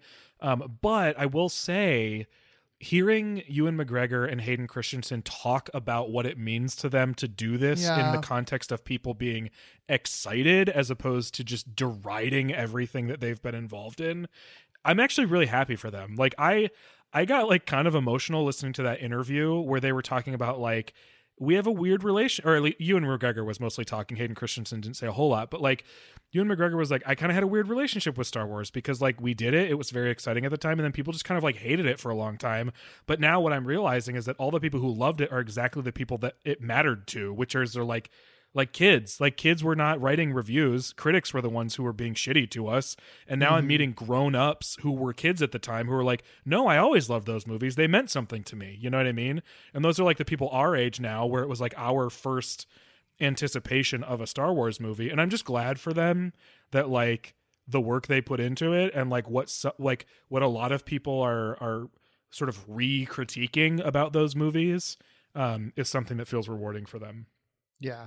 So I guess I'm just happy it's happening, whether I need it or not. Yeah, I think it's fun. I'm enjoying it just fine. Yeah. I mean, honestly, Star Wars TV shows, like, they don't have to meet a high bar for me. I'm like, cool looking aliens. That's me with Star Wars in general. I'm Am I good. having fun? Great. yeah, I don't know. I'm not really looking for that much in it, honestly. So It was they had a conceived cool- as like a fun space opera, and I'm going Right. to continue to treat it that way for the rest There of was the time. a cool mole guy with like a cool mole nose that was moving around, and he was also like kind of like a fascist in an interesting way. Like I'm like, I'm here for this. This is interesting. No, but like in a way that's interesting. Like I think that's like well handled. It's like cool alien design and a little bit of social commentary. I love. Okay, great. Beautiful. That's, you got it. You hit it for me. Okay, cool. Nailed it. I'm here for it, man. Beautiful. I'm excited to get both of them. Obi-Wan I'll get to sooner for sure. Because I still didn't see. I don't think I've seen season 3 of Stranger Things, so that'll be that'll be a catch up binge all on its own probably before part 2 comes out. Interesting. Okay, cool. Okay, so Duran at the best Duran on Twitter asked, "What's your ideal Survivor location if they ever move out of Fiji?" This is something, Derek. I don't even know if you knew this, but Survivor obviously used to go different places. If you ever look at the titles, it's like Survivor Tocantins, Survivor Guatemala, whatever. For probably 10 years now, they've actually just stayed in one place. Because it's easier, the weather's good, and the show's not really it's not about survival, but they're not selling the show on like how hard can we make it because of the environment we're in. So they just kind of like have a spot in Fiji. They have a good relationship with the country, so it comes up every once in a while like, should they still be in Fiji? I don't care. So I'll start with like 2 locations that I don't actually want them to go to, but I would absolutely like peek across realities just to see how it would have gone, because there are 2 locations that we know Survivor was going to go to and had to like pull out of for like legit reasons, and that's Tonga and Jordan. I don't actually want them to go there because those reasons were legitimate, but I would like to just see the alternate realities of like, what would that have looked like? Because like Jordan had the potential to like really tank the series, and I just think it would be interesting to see what happened, because that was in the era of like, this is a survival show, so every season let's go to somewhere harder and harder, and I think it would have killed the show. So I just think it would be interesting to see. But my actual answer, and I think a lot of people would not expect this or want this necessarily, my ideal Survivor location is honestly for them to just take production out of other countries and put it in the United States. Like, Okay. I think Survivor is beyond the point where we need to use other locations as like quote exotic locations and like steal and appropriate their culture in a way that's like not really that genuine anymore. Yeah. And it probably wasn't ever necessarily. Like, there are some seasons of Survivor that do a really good job of highlighting where they are. China stands out as an example, but China specifically said, we will let you film here, but you have to do us justice. You know, we have some asks of you to like feature our actual culture. Like, you can't just steal our aesthetic, basically. And so for me, I think at this point, 40 some seasons in, when the appeal of the show is not the location, when the location is not the 21st member of the cast, just put it in the United States. that we have plenty of places here that you could film a season of Survivor that would have the same sort of impact. And honestly, I think there are things that you could do in the United States that wouldn't necessarily appropriate cultures in an inappropriate way and still highlight cool places within the United States that would offer some of that variance. So if it were up to me, I think the ideal location would just to be filmed within the United States. Makes sense. Okay. Yeah. Interesting. Yeah. And they could have done it during the pandemic and just chose not to. There are international versions of Survivor that just opted to film in their own country. So like Australia has its own series, and they were just like, let's just film here in Australia. Like, why would you go? And really notice? That's also fucking Australia, the most like dangerous place in the world. So why would you go that's true anywhere too. else? But like they weren't the only ones. Like other countries just decided like, fuck it. Let's like South Africa has a series, and I'm pretty sure they just filmed in South Africa. You know, like there's no reason. The United States is huge. There are plenty of places they could film, and it would still like meet the aesthetic or whatever, you know? Mm-hmm. And then you wouldn't have to have like weird fake tiki shit all over the place. Oh God, I hate that. It is. It's like it's important to like examine your faves for being problematic, and Survivor has plenty of things still worth examining. And the one thing I really wish they would just reckon with within their own property is like, we can stop making tiki our aesthetic. Yeah. I don't know. Maybe they source all of their stuff locally, in which case, okay, fine. Yeah, but I do think there's a weird. And this isn't new. This is not a new thought, but it's we don't need to like one, exoticize all these other places where people live, and two, have a show called Survivor in a place where people live just fine and pretend that like if you drop people there, they would be fucked. You know? Yeah, I think that's it's manufactured. We all know it's manufactured. Yeah. Mm-hmm. Yeah. Makes sense. Interesting. Yeah. I would have had a very different answer, 10 years ago, but that's where I'm at now. Gotcha. Well, here's another question from Instagram. Ian Dort at AlienIan77 asked, if Godzilla was a little guy inside a bigger guy asking you out, would you say yes? Yes, of course. Now, here's the thing for people listening who might not understand what the context for this is, because there is entirely possible that there's a whole swath of people who didn't listen to that one very particular Spider-Woman episode where this joke began. And I don't know that it's come up on our podcast very often. It's just mostly, it's really just been my social media specifically. Because I never could have predicted that would have turned into like a core element of your personality online. Apparently. Look, who could predict anything? I love it for you. I just never, Yeah. I love this discovery. So there's an episode of Spider-Woman. I forget what the episode number is, but it's the episode Games of Doom. It's one of my favorite episodes of our podcast. Oh, yeah.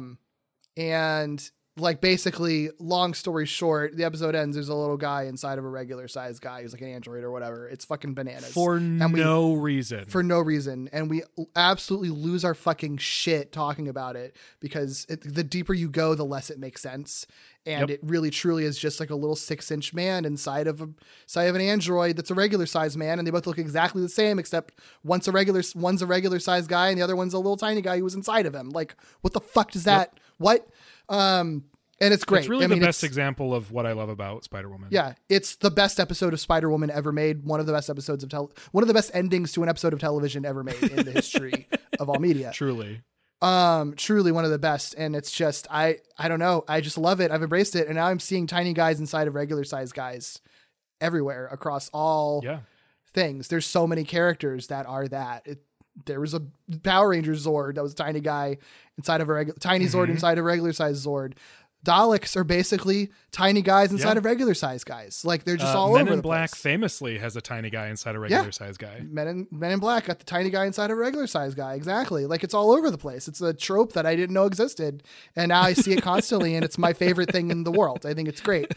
And Spider-Woman changed your life.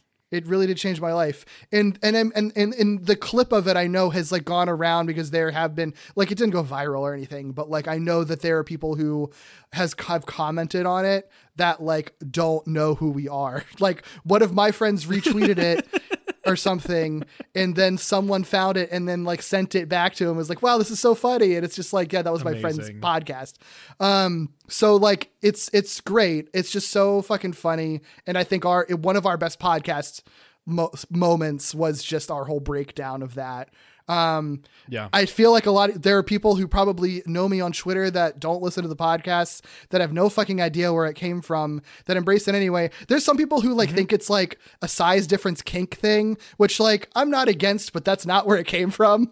It is very much the Spider-Woman thing, and it's the best. So, and I embrace anytime people bring it up or like, you know, call back to it in conversation. I've had people find really creative ways to bring that up to me in replies to completely unrelated posts. And I love it every time. So keep it up. It's a beautiful thing. Yeah. Yeah. Yeah. It's great. Tiny guy inside of a regular size guy. Wonderful. Wonderful. I love it. Well, we've got a bunch of miscellaneous questions, which I love. And I know exactly the answer to this first one for me. Yeah, me too. Ben Aleph at Big Ben Alpha. Oh, it's probably Elf. I don't know.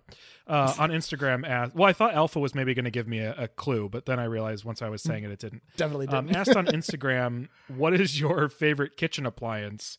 Mine is my coffee grinder. It brings me nothing but joy. Yeah, grinding coffee is a very nice feeling. Is it an electric one, or do you hand?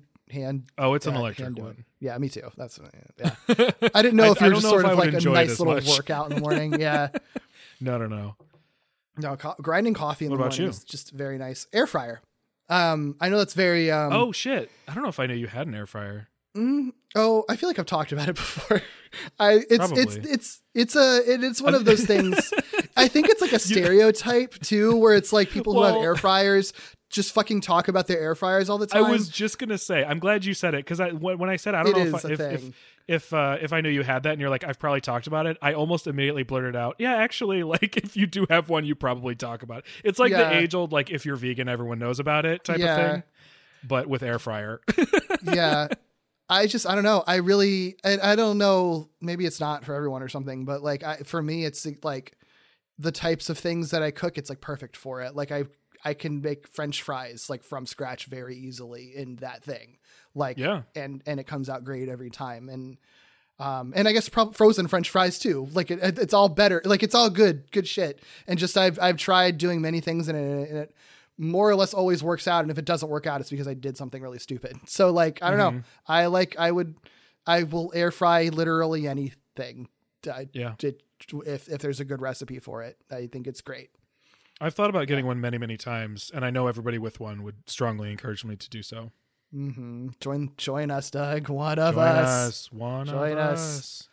Yeah. I think, I'm trying to think of like other ones that really do it for me. I like my crock pot a lot too.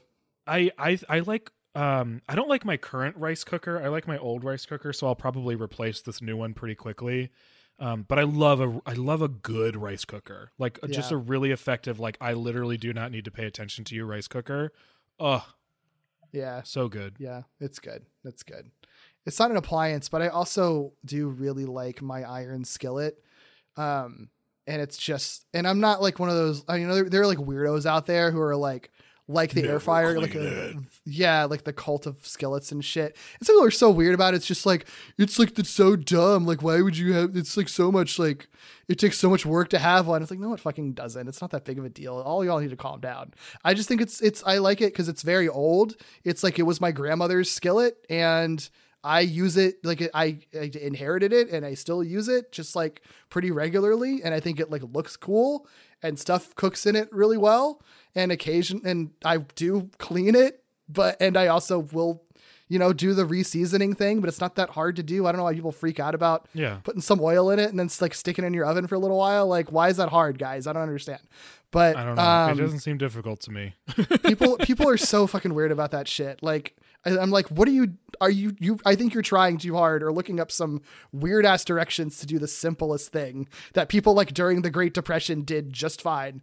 So also reseasoning isn't even a thing that's exclusive to iron skillets. Like, I feel like if you've ever like worked in or been exposed to certain kitchen environments, like reseasoning certain like cooking implements or devices is like a pretty common thing. Yeah, I don't know. People are weird about that kind of stuff. And I mean, sometimes it's like a cultural thing, I think, too.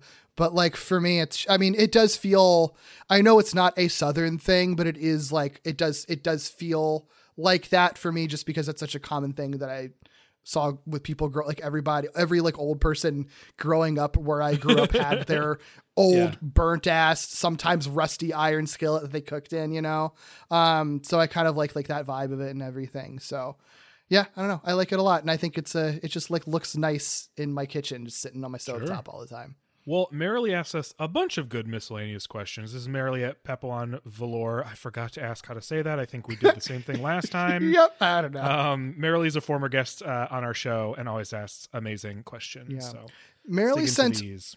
Yeah, so some of these were actually left over from the last AMA we did because she sent a lot, and we didn't get to all of them. So there's a whole bunch of them. Are we going to get to all of these today? We can try. I mean, what do you think? We'll see. Depends on how long some of our answers are, I'm sure. Yeah. So yeah, let's see what we can get through with these because they're all really good, but some of these are going to be hard. First question. This is going to be a hard one, I think. If someone was making a scented candle of your essence, what would it smell like? Well, the essence is hard because if it was literally just like if you made a candle of what I smell like, I could tell you that. It's going to be some combination of like pine, Old Spice, juniper, eucalyptus, and like ashwagandha. Like that's going to be what I'm sweating out at any given moment. You know what I mean? Yeah. Me, but that's not essence so much as just literally like, what I smell like. Yeah, me, it's usually like somewhere on the sandalwood spectrum. Sandalwood is good. Some other spiced scents. Yeah, sometimes in citrus, there, but always a depending on how I'm feeling. Yeah, I like citrus stuff a lot too. I tend to fall exactly for the marketing that is like, you are a man and you should smell like this. But I just genuinely like the way that stuff smells. Yeah. I mean, I usually go for that or I go for citrus stuff, which I guess is everything, right? It's either going to be a fruity smell or the like kind of pine sandalwoody type thing. So I guess I like all scents. It's what it sounds like. I didn't realize that, but definitely like I like spiced stuff a lot. Specifically, my candle will not be floral. I don't like the smell of floral candles, so that won't be in mine. Yeah, I don't think floral would fit my essence either. Honestly, like I don't know. It might fit my essence. Yeah. Now that you asked that question, I don't know. What do you think? Because essence is different than what you literally smell like, right? Yeah. I think that's the question. I could see. I don't know. I see what you're thinking with floral, but I don't know if I would say floral for you necessarily. I feel like something adjacent to that, but I don't think it would be exactly floral. I actually think like a citrus thing would work for you, like some kind of like a fruity thing, because it would be sort of like a nice, pleasant sort of sweet smell, but like a little bit of an edge. I think that fits you better than just a straight floral. I mean, I'm kind of serious, honestly. Like, I feel like that would kind of fit your essence. You know what I mean? I feel ya. Uh-huh. Yeah. Man, for me, I don't know. I struggle with essence. Yeah. I feel like maybe something kind of earthy for me, like an earthy, like dirt mushroom kind of smell or something. No, I think that hopefully makes sense, in a positive way. No. I think that makes sense because the first thing I was thinking was wilderness, but it's not specifically wilderness. Like I'm not thinking like it's not like oh, mountain man building a log cabin thing. Even though I think you would enjoy that, like I don't think that's what I'm thinking of. So I think what you're saying where it's more like earthy. Yeah, I would aspire to be the man building a log cabin in the woods, but I'm not. That's not who I am at my core. That's who I aspire to be, but I'm never going to actually get to that point. That's not being authentic. Can I throw like old book into mine a little bit? Maybe fresh book. Ooh. Maybe not old book. Ooh. I don't think old book is my essence, but I think a fresh book is sort of my essence. I think that sounds great. Yeah, I think that's perfectly you. I think that's real. I think that's real. No, I think that's really good. I don't know. What about like dirt and then like freshly cut grass? You think so? I really like, personally, I really like that smell, but I also kind of just like that, whatever that vibe is. Yeah. I think there's like an invigorating vibe to it, and I think that Yeah. that fits. I think it would fit a sort of like not hyper but like energetic vibe. Okay. I like that. Yeah. Yeah. This I'm is into an that. interesting question. Yeah. And I also require you to answer it back merrily, because I would yeah, love to know please. kind of your thought process behind somebody's essence candle. Mm-hmm. Yeah. Can an essence smell like I was gonna say, can an essence smell like ghost? What does ectoplasm smell like? Can my essence be well, but I don't necessarily like, well, ectoplasm's kind of cool sometimes. I think a ghost. I think a ghost would smell dry, like wispy, sort of like ghostiness, as opposed to like like a more Ghostbustery type but some ectoplasm's fucking rad as hell. Yeah, but You I see know? what you're saying though. Like something anytime like a real lighter. like a sort of live actiony looking movie does like ectoplasm coming out of the mouth, that always looks rad. But I'm thinking more lines of like ghostiness, maybe a little bit of moon dust. Ooh, yeah.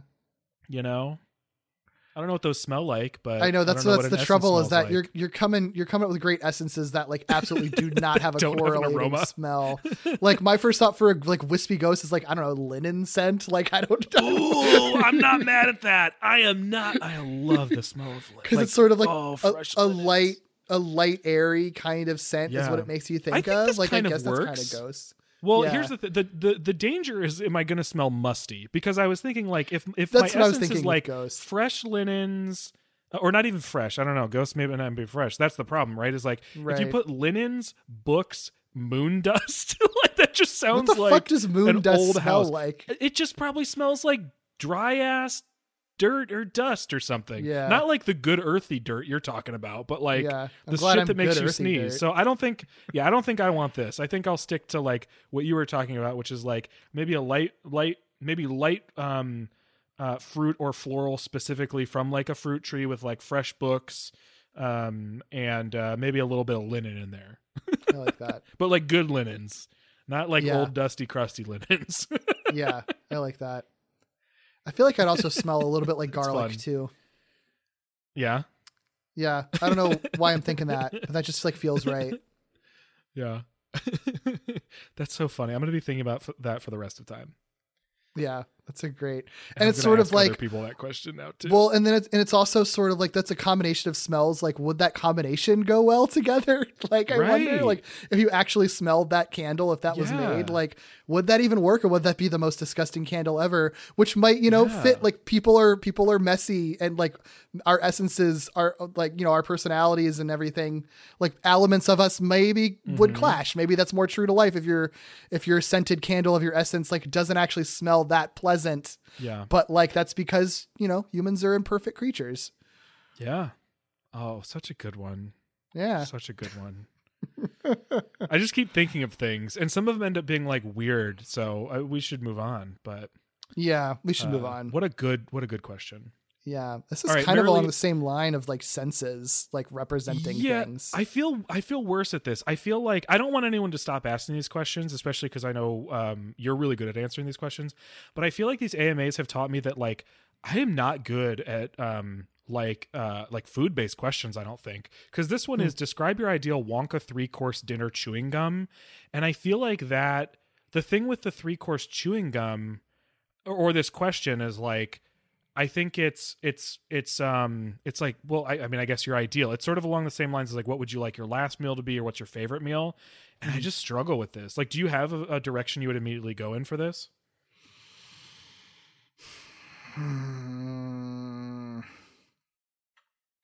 3-course. Like, meal I don't know what I would specifically. pick as like my 3-course meal that I would sell as like, this is Doug's 3-course meal gum. Yeah. I don't know. I Because you think need you what, can't. like an appetizer, a main course, and a dessert. Is that how that works? Yeah, or is it a side, an entree, and a dessert? I don't know. I think you can take it. How she said dinner specifically, and I think in the Wonka movie, I don't remember if it's in the book too, but at least in the movie, it's like, isn't it like turkey dinner or something like that? So it's like, or am I confusing it with But it something ends else? with- Actually, No. And it ends I with don't no, think because you it ends are. with like blueberry or something like that. No, she turns into a blueberry. She turns into a blueberry, but that would make sense, right? Is it blue? Does it end with blueberry pie? I don't fucking maybe. Wow, it turns out it's actually been a very long time since I saw that movie. I'm realizing, but isn't it like turkey and then there's mashed potatoes and gravy or something, and there's also a dessert or something? I don't know. We can make it whatever we want. So, I guess it could be appetizer, main entree, and dessert is just the easiest way to like focus it in. That's probably what she's thinking for dinner. Sure. Appetizer. Oh my God. Oh, I'm just going to think of what my favorite. Oh God. Each Tomato of those things soup are. was part of it. Gross. It was tomato soup. I think roast beef or a roast and like blueberry pie. That sounds vile. But you're not getting it at the same time though, is the thing. I think is the thing. Like you No, I chew the know. gum and you start getting it and it's like, oh, that's the taste. Oh, now the next course is coming. So Okay. I Good. think Good call. yeah. Yeah. My appetizer, like my mind is going to like cheese fries, but is that my favorite appetizer? Because like that's like more of a side than an appetizer. I but don't know also if I'm it's going kind to of go an with appetizer. favorite. I think I'm going to go with things I really, really like that I think would make a pleasant experience. But That maybe favorite's is a so better hard for me. idea. But because here's my thing, I cornbread is like my favorite food. That is the thing I can confidently say. Like cornbread is my favorite food. I love it in like every form. I just love it. So like I think I would go with cornbread. But then I'm thinking like I know you don't taste them all at the same time, but I would want a pleasant experience. So then I'm thinking like okay, I could do like some sort of like if I do like a burger with like pepper jack and like a jalapeno jelly or something like that, and then like end with like a raspberry pie or something. Like I feel like that whole like journey works really well for me.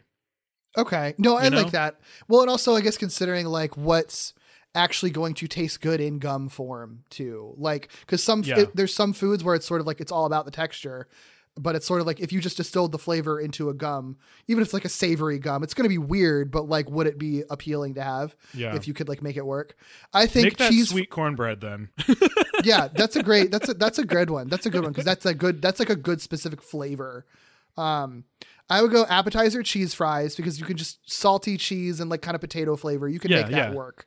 The entree will be like, some kind of pasta dinner, maybe like, manicotti. Cause then you can, if you can think of like a creamy ricotta and a pasta flavor and a good like pasta sauce, like marinara sauce, I think those are all really good flavors that you can make work. And then for dessert, do I want to stick with the Italian vibe and do just a cannoli? That actually sounds really good. I'm going to do I know the dessert is the one thing I'm sort of questioning. Because I was thinking it would be easy to do pie because it goes with spicy stuff, but I think you could do something else there. Like if you did something that was like sort of like something that was like a cayenne chocolate type thing, I could carry that sort of like goods like kind of like spice journey, you know? I like that idea. Yeah. But I love the idea of a cannoli. I mean, there should just be cannoli flavored gum. Like that should just exist. I'm here for it. That sounds great. Damn. Thanks, Marilyn. Now I'm hungry. What about this question? Oh God, this is the worst kind of question you can ask me specifically. I don't know if I'm going to have an answer for it either. What's something from SAT prep you still remember for some reason? I was very bad at my SATs. I was very good at standardized testing. The problem is my first reaction to this was like, I didn't take SAT prep. And then I was like, yeah, I did. I would have been required to. So I genuinely don't even remember doing it. But I know I had to have done it because we had to take SATs and we had to take a prep course, I'm sure. Yeah, I'll even say I took the GRE. I almost said GED. It's GRE, right? The grad school test. Is it GRE? Yes. Yeah. Yes. I took that maybe like 6 years ago or something, and did all the prep and everything for that. I did good on the writing and did horrible on the math. I don't remember even my prep from that. So there's probably like words and stuff that I learned from the SAT prep, but I don't remember that I specifically learned them from the SAT prep is the thing. I am positive that there are things that probably did stick in my brain from it, but I never made an association with the SATs from that. Like, I don't remember that being the thing from the SATs. I remember the classroom that I sat in for the SAT at the school that wasn't mine. It was some other school that I went to for them. Same. And I remember very much remember that. How cold it was. And I remember like what it felt like in there and how quiet it was. Remember all that stuff specifically, but anything from the test or the prep, God, not in my head anymore. No, I just blacked out, took my standardized test, did surprisingly well to everyone involved, and then got out of there. So yeah, we don't remember shit from the SATs. It sounds like basically cool. So Marilee also asked if you could ask any dead historical figure one question and get a guaranteed true answer, who would you ask, and what would you want to know? This is hard. Yeah, I don't know, man. I don't know. I never know. Like, when people are like, what historical figure would you want to like sit down and have dinner with? It's like kind of the same question, you know? And I just never know. I never know. I mean, the big nice thing here is like, you're guaranteed a true answer. I feel like that puts you in a direction, but what do I want to know? Like, who's a historical figure that I'm just like, I want to know what you really meant, you know? God, I don't know. I also think we tend to think of historical as political, but it doesn't have to be that. It's just somebody dead who is like probably not recent. Right? Yeah, for sure. It can be literally anybody. We could always skip this one and like save it for another time and think about a better answer. Yeah, we can think about it and revisit it. We could totally do that. Yeah, let's do that. Let's skip it. We'll revisit that in another AMA because this is one that I would want to actually think about for a long time. Yeah. This is a simpler question. What's your favorite dumb joke? My favorite one is, what did the tomato say to the other tomato? Catch up. Beautiful.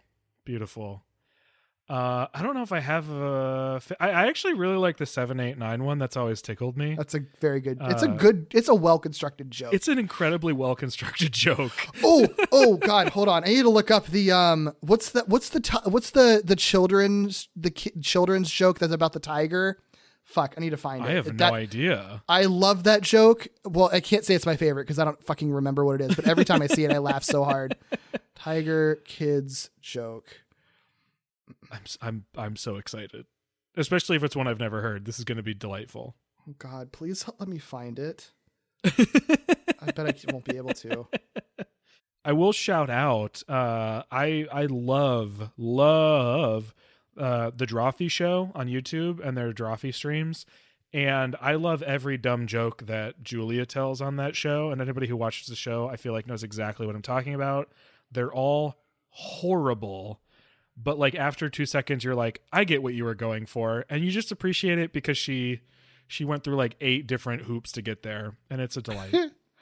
So she's my favorite dumb joke teller. I love that. Actually, it's not a joke. That's the problem. It's a poem. And I think there is like a Twitter account that's like children's jokes that have funny ones on there. And I was just conflating it with that.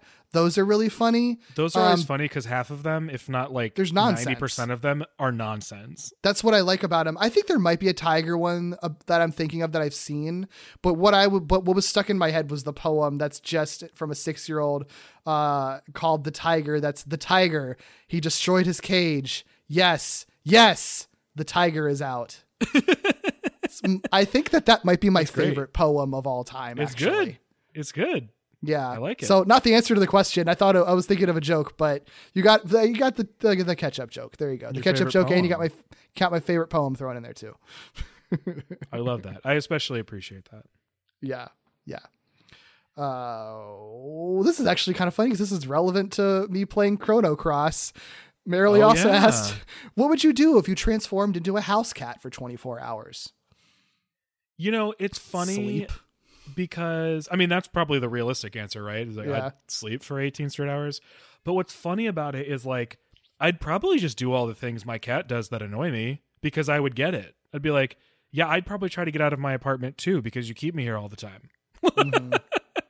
So I'd probably just do all that. I'd probably, like, claw at the screen and meow under the front door and I don't know, climb on shit I'm not supposed to because I'd be bored. And it makes me wonder if I don't give my cat enough stimuli.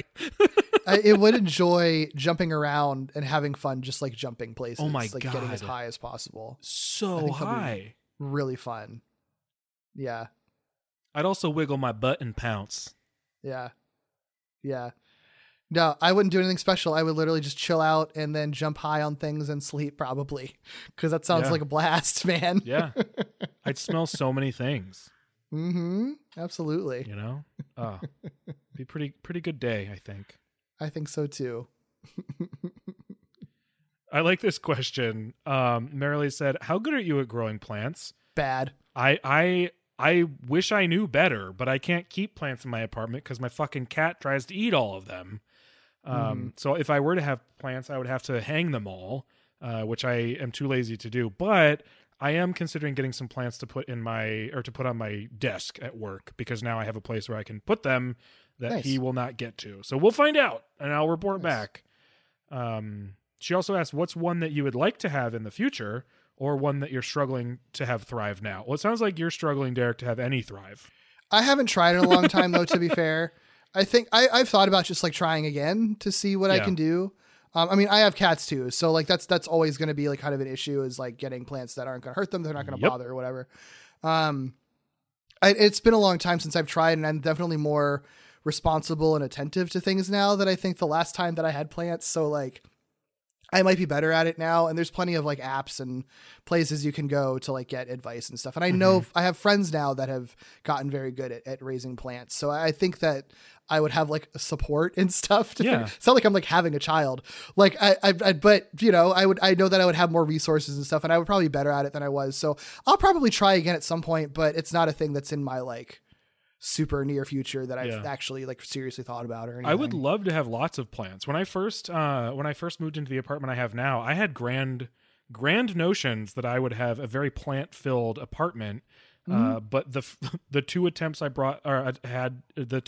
I made to bring even a single plant in resulted in my cat spending the entirety of his awake time trying to get to it, or eat it. So, those notions were dashed very quickly. And I know there are pet safe plants, but like, I don't want to have plants that are just like chewed the fuck up, you know? So I don't know. We'll see. But I as far as like what types of plants I would like, I don't know enough about plants because I haven't been able to. They haven't been able to survive my cat to know exactly what they are. I do love succulents just in general. I think they look rad as hell. So fucking cool. And so I like a lot of those. I know there are more than just the sort of like cool geometric succulents out there, but I tend to like a lot of those because they are sort of thick and glossy and they tend to have a really cool aesthetic to them. But I don't know. I'm hoping to have a plant journey at work. I love that for you. I'm excited to see how that goes. Yeah, me too. Can I tell you a plant story real quick?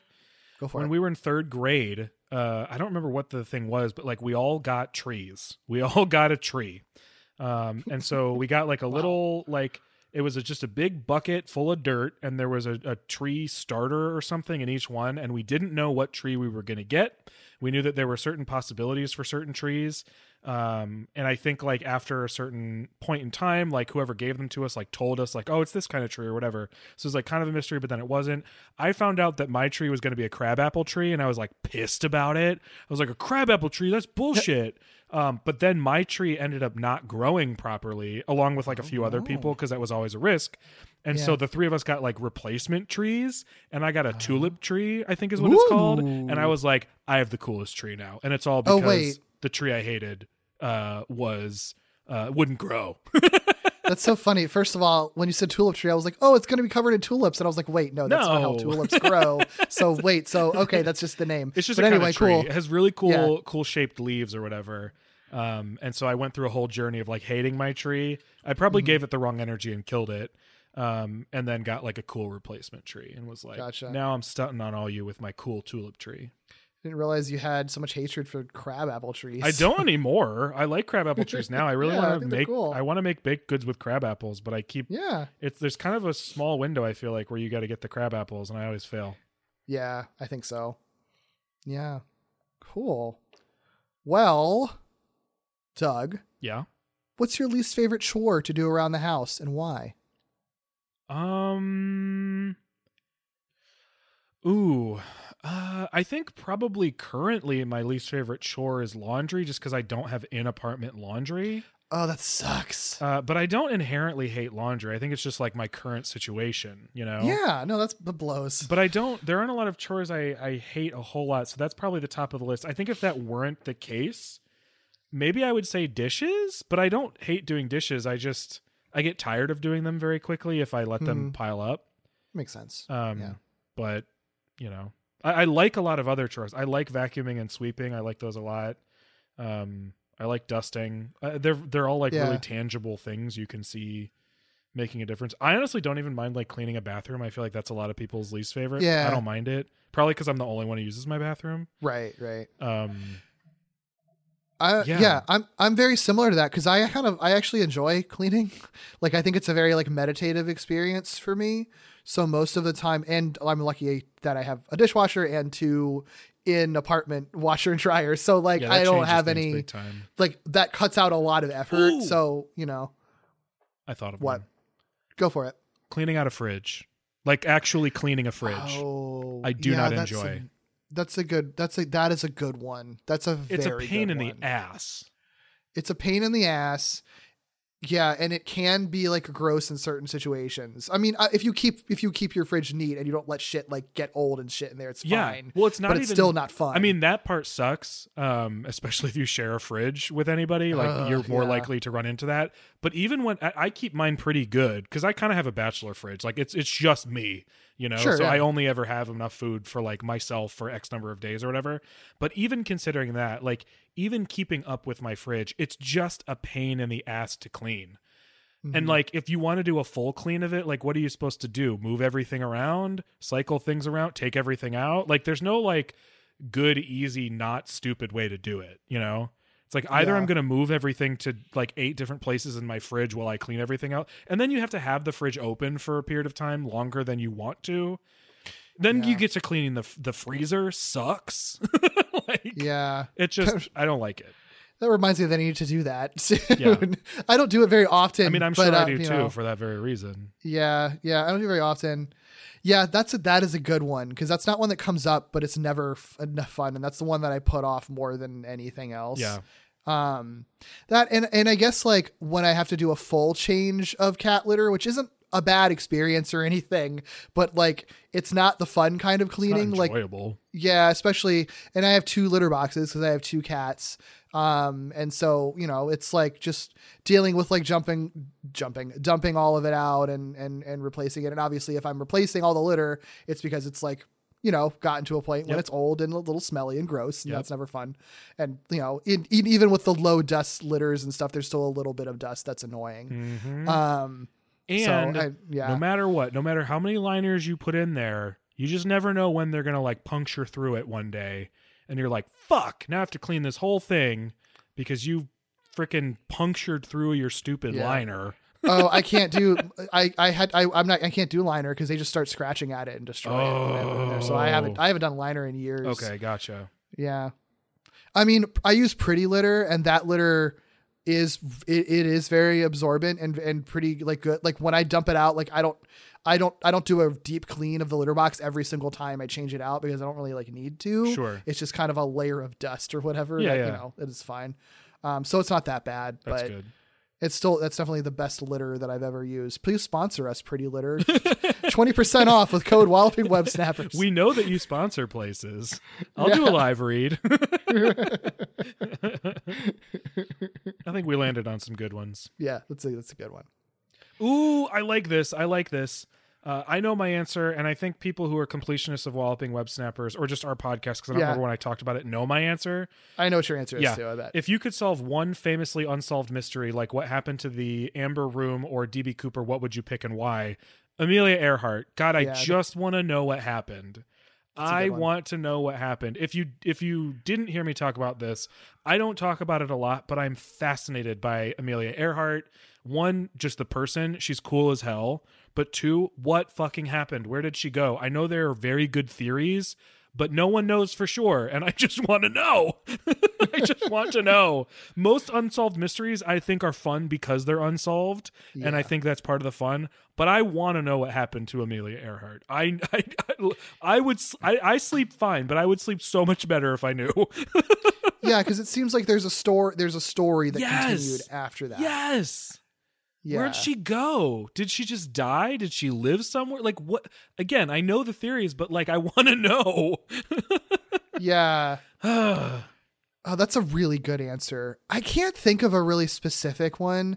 I feel like all the ones that I'm most fascinated in are like alien abduction stories. Ooh. Like picking out maybe the most baffling or one of the most famous ones, and just knowing what really happened. That's because no matter what the answer is, it's going to be interesting if, especially if it's like a really huge, bizarre one or something. Yeah. That's like more aligned with my general interests, right? So like I would be thrilled to know any of those, but I think even as a kid, I thought, Amelia Earhart was fascinating, but the alien stuff is good. That's a really, really good answer. Yeah, because that's the type of stuff that we can have answers to. There's no reason we shouldn't have answers to a lot of those questions. Yeah, I wish I could think of a really. There's like one I don't remember enough of it now, but there was like a couple or like an older couple from I think maybe the 50s or something like that that had a weird experience that was pretty wild, but I don't remember any of the details from it. But it's a famous one. That'd be good. But I would love to know one of those weird ones that it's like too late to ever get any answers for. If anybody knows a really good book about alien encounters or like alleged UFO sightings that isn't, for lack of a better term, like totally fucking weird, please let me know, because all the ones I find end up being like, this isn't what I want. I just want like good stories. My boss told me about one that she read recently. I'll have to see which one that was and recommend it to you. Good. Yeah. I found a couple, like the library I worked in previously, like had books about UFO encounters, but they were all the kind that like I wasn't interested in, where it was like, I don't need you to convince me of anything. I just want to know the story, Yeah. So fun stuff. Yeah. I love that question. That's a great question. This is a fun question too. We're still on Marilee's questions. Yeah. All of these have been so good, such good conversation starters. Oh yeah. This one's a nice one too. What is a hobby that you would like to get into, but haven't gotten around to yet? I have some that I've been. Oh, let me think. I've wanted to do like more actual like hiking, like. I go on walks and I do little hikes places. Like I went, I went on a little tiny mini hike on a tiny sliver of the Appalachian Trail last weekend. And that's the first time I've hiked anything significantly uphill in like, I don't know, a year or something. I would like to, anytime I have ever done like actual like hefty hikes, that you really have to prepare for, that's going to take all day or days potentially. I always enjoy it. Like, that's not a thing that's for everybody, but like, that is a thing that I really like a lot, even when it's like really challenging and exhausting. And like maybe even when it's like miserable for a portion of it, it still ends up being really rewarding by the end of it or whatever. Yeah. So I've it's been in my like plans to do that more consistently. And like actually make that like a hobby where like I start getting more knowledgeable on like what's out there in my area. 'Cause there's plenty of stuff not far from me, like just because of where I live in Virginia, there's lots of great opportunities for great hiking, and there's great ways to like research that and stuff. I just haven't done that, and just to get better at it and get better like stuff to bring with me and get better endurance and everything. 'Cause all of those experiences are always going to be really cool, and just, it's an easy way to like see cool things and have cool experiences. Yeah, totally. Yeah. The only time I ever did something like that was I went on like a wilderness retreat is what it was called.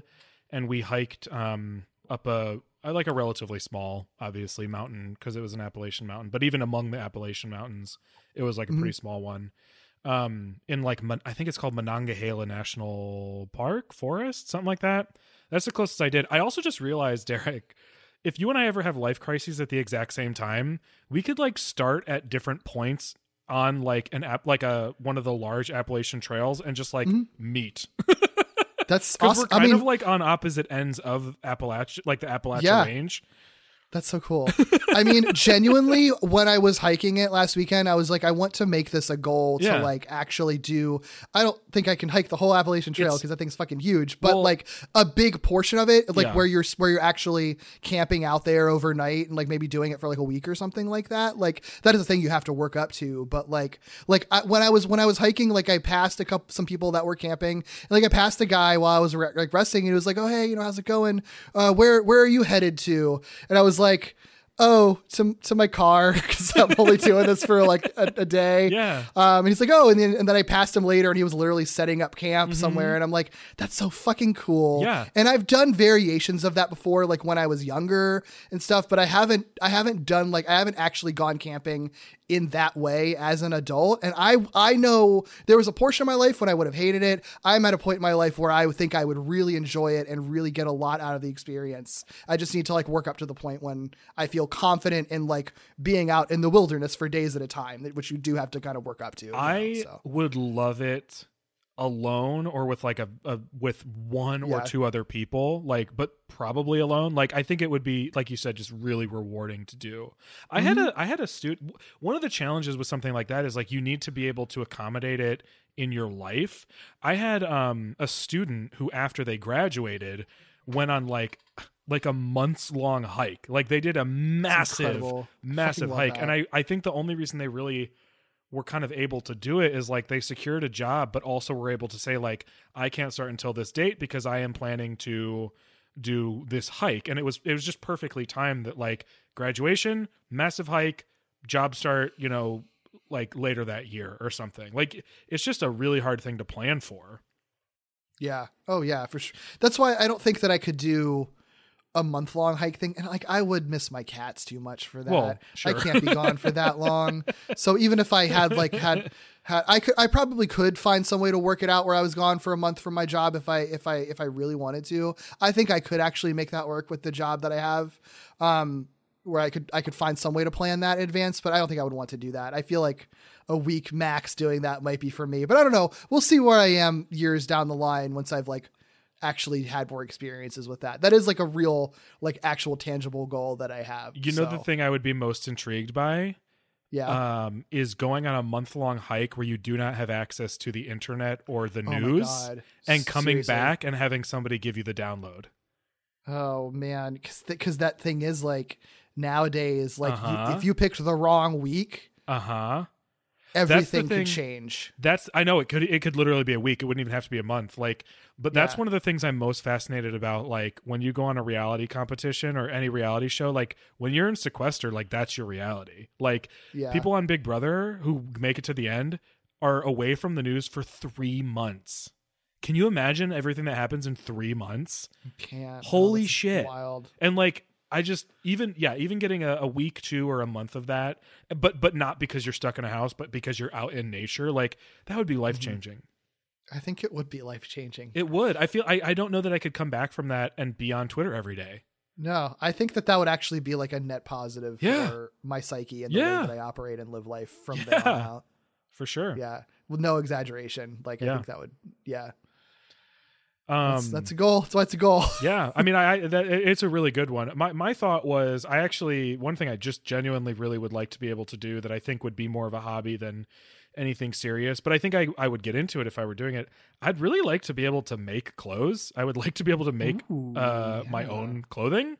Love that. And I know that I have multiple resources who could teach me how to do that. It's just a matter of like, one, putting in the time to be able to do it. And 2, getting good enough that I would actually be able to wear things I make. You know what I mean? I'd love to be able to make my own shirts. That's my big goal, is be able to make my own shirts. But if I can move beyond that, I think it would be a really fun and rewarding thing to be good at. I mean, the idea of making clothes that like fit you perfectly exactly how you want them to fit, like that's the dream. Right. Well, and like you wouldn't, like if you think about it, all the clothes we wear now, except for people who can make their own clothes, all the clothes we wear now because we're shopping somewhere are dictated by what's available, not by what you're actually looking for or want, right? So even if it's just a matter of like, I actually would prefer that a shirt fit this way or look this way. It doesn't have to fit a certain way. Just like, I think it would be neat to have a shirt that is longer or has seams here or whatever. Like you could just decide what clothes look like in a way that is currently not accessible to me. You know, like I Yeah. just think that would be fucking rad. That's and then really funny. You could Yeah, get with- away, I think, with like, I say get away with, but like if you also can tell people you made it, then I think people immediately are just like, oh, okay, cool. Like, you know, I feel like it's less Yeah. weird to have a quote weird garment if you made it yourself because they know that you Yeah. made it exactly the way you wanted it.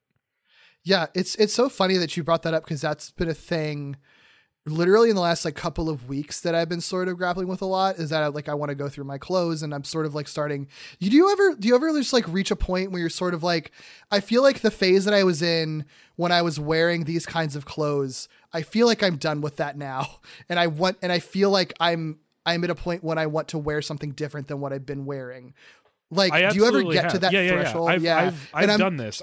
just kind of at that threshold now. And I'm sort of like the way that I bought a lot of these like shirts that fit me a certain way that I felt really comfortable in that I just like have stopped feeling comfortable in now. And nothing has changed about me really. It's just been gradual, incremental, getting older types of things. And it's just like things that my favorite shirts now just like don't fit me in the same way, or they fit me literally objectively the same way that they did a year ago, but like don't feel as comfortable on me as they used to. And I just feel like I'm ready for like something different now. No, I very much identify with this. I've done it before and I feel like I'm currently also trying to figure out what my next thing, like my next most comfortable thing is. And I get what you're talking about because it's not necessarily just like fashion, right? Because like that is a natural thing that's just going to happen based on what's available to you. It's literally, I think for me, and it sounds like for you, just like, what do I feel most authentic in? Yeah. I think for me at one point it was, I literally got rid of like all of my t-shirts and a number of like my pants and whatnot, and just went out and was like, I am just going to simplify everything I wear. Like and it felt right for me. Like, in a number of ways. Like it's weird to say like spiritually, but like I think that's accurate. Like it just felt like right with my spirit to be like, you know what? I'm just going to simplify everything I wear. I'm going to like kind of stick with this very specific I guess vibe or whatever. And I feel like I'm kind of at that point again. And I think I'm running into a difficult place because whatever it is I'm feeling, I'm not getting that reciprocated from the clothes that I'm able to access through shopping. So I think I've been thinking even more about like, I wish I could just make my own clothes. Right. I think that would be such a game changer for a lot of people. Cause even if it is just like you're talking about, like my shirts literally fit the same way, but I want something different. You'd have the ability to like experiment and literally put on the garment and be like, yes, this is the feeling. This is even it, like being you know? good at like mending and like tailoring what you already have too. Oh, that would be massive. Yeah. I think I would benefit just from that alone. Cause there's a lot of things that I like. I just like wish it fit me differently. And like just being able to sort of know the best way to fit it to you would be great. Yeah. I'm also at the point where I'm like, I like clothes and I like wearing clothes, but I don't like, I just want all my clothes at this point to be comfortable. Like I just want them to be, and I don't mean necessarily like you're talking about like physical fit or whatever. It's just like, I don't even care necessarily what I look or how I present to the world. I just want to like feel as comfortable as possible. And I feel like that's my current like quote fashion, or I guess anti-fashion goal. Yeah. Well, and like confident too, I think is a big thing for me. Like, what do I feel confident in? And it's going to really, and like sometimes it maybe lines up with a particular fashion trend or a particular aesthetic. And other times it is literally like how tight or not tight a particular shirt is. And like, you know, so it's funny because like I feel like I encounter some people where like it doesn't, like none of that does matter to them at all. It's just like I wear a t-shirt that's my size and jeans that are my size. Sure. And that's it. And I feel like there's periods where I'm like that when I don't give a shit. And it's not so much that I like care deeply. It's more just like I just know that I'm not feeling my most like confident with what I'm wearing right now. And I don't get excited to put on an outfit anymore, you know? And I want to actually feel like, oh, I'm excited to put this on because I know I'm going to look and feel good in this. You know what it is for me? Do you know that feeling when you go outside and the temperature is exactly at the point where you like, it's not warm and it's not cool. It's just like, you just exist in a state of like, the temperature almost feels like it doesn't exist. Yeah. That's the feeling I want to get from my clothes. I love that. Which isn't to say like, I want to not wear clothes. I just want it to be like a thing that I'm effectively not conscious about, but feel totally comfortable in, you know? Yeah, that makes sense. Yeah. I like that we're both having a journey right now. Yeah, that's so funny.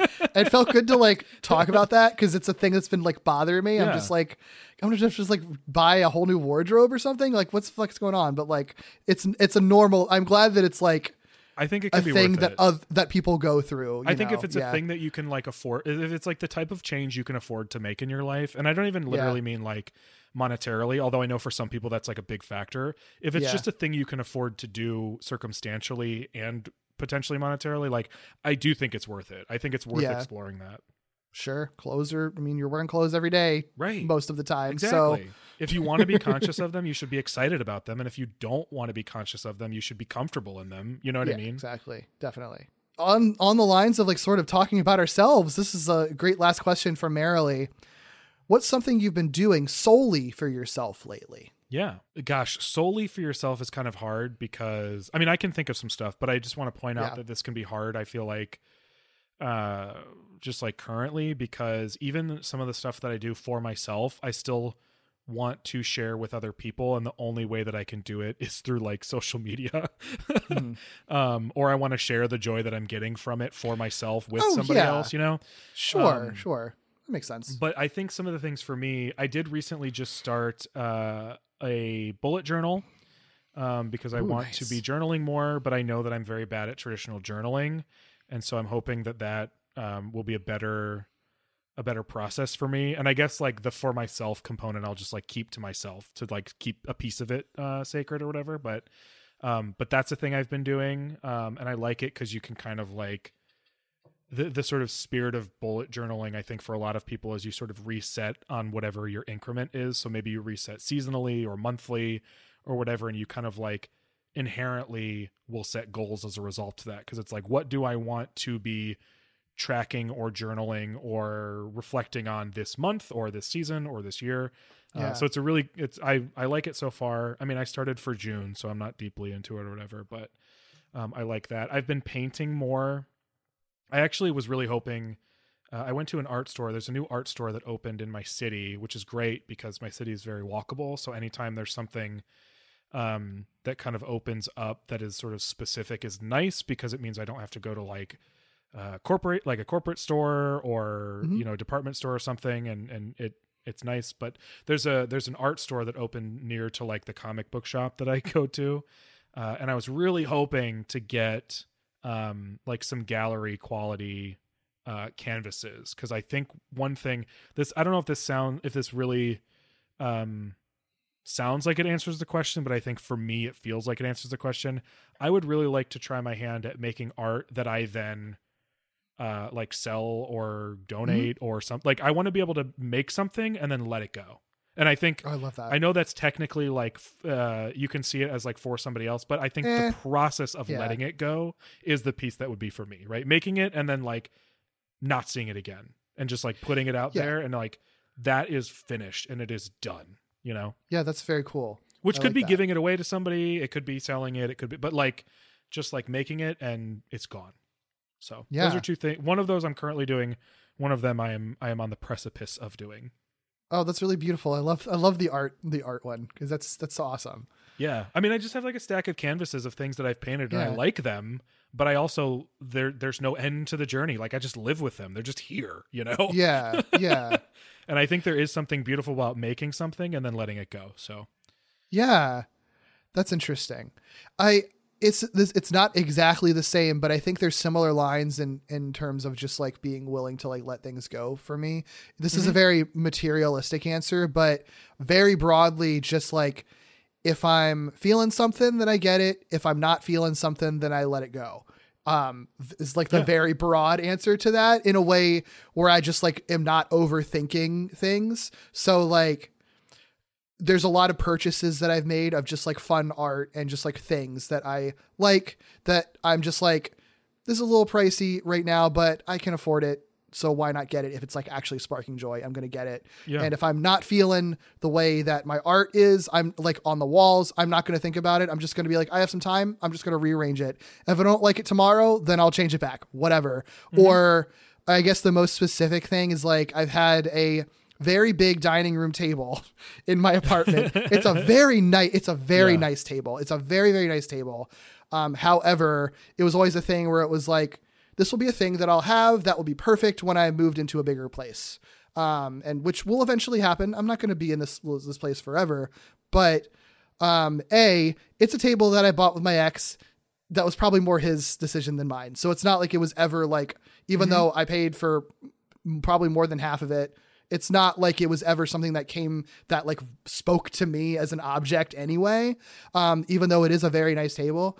But it's also, there's that kind of like weird connection to it where it was never really for me anyway, really.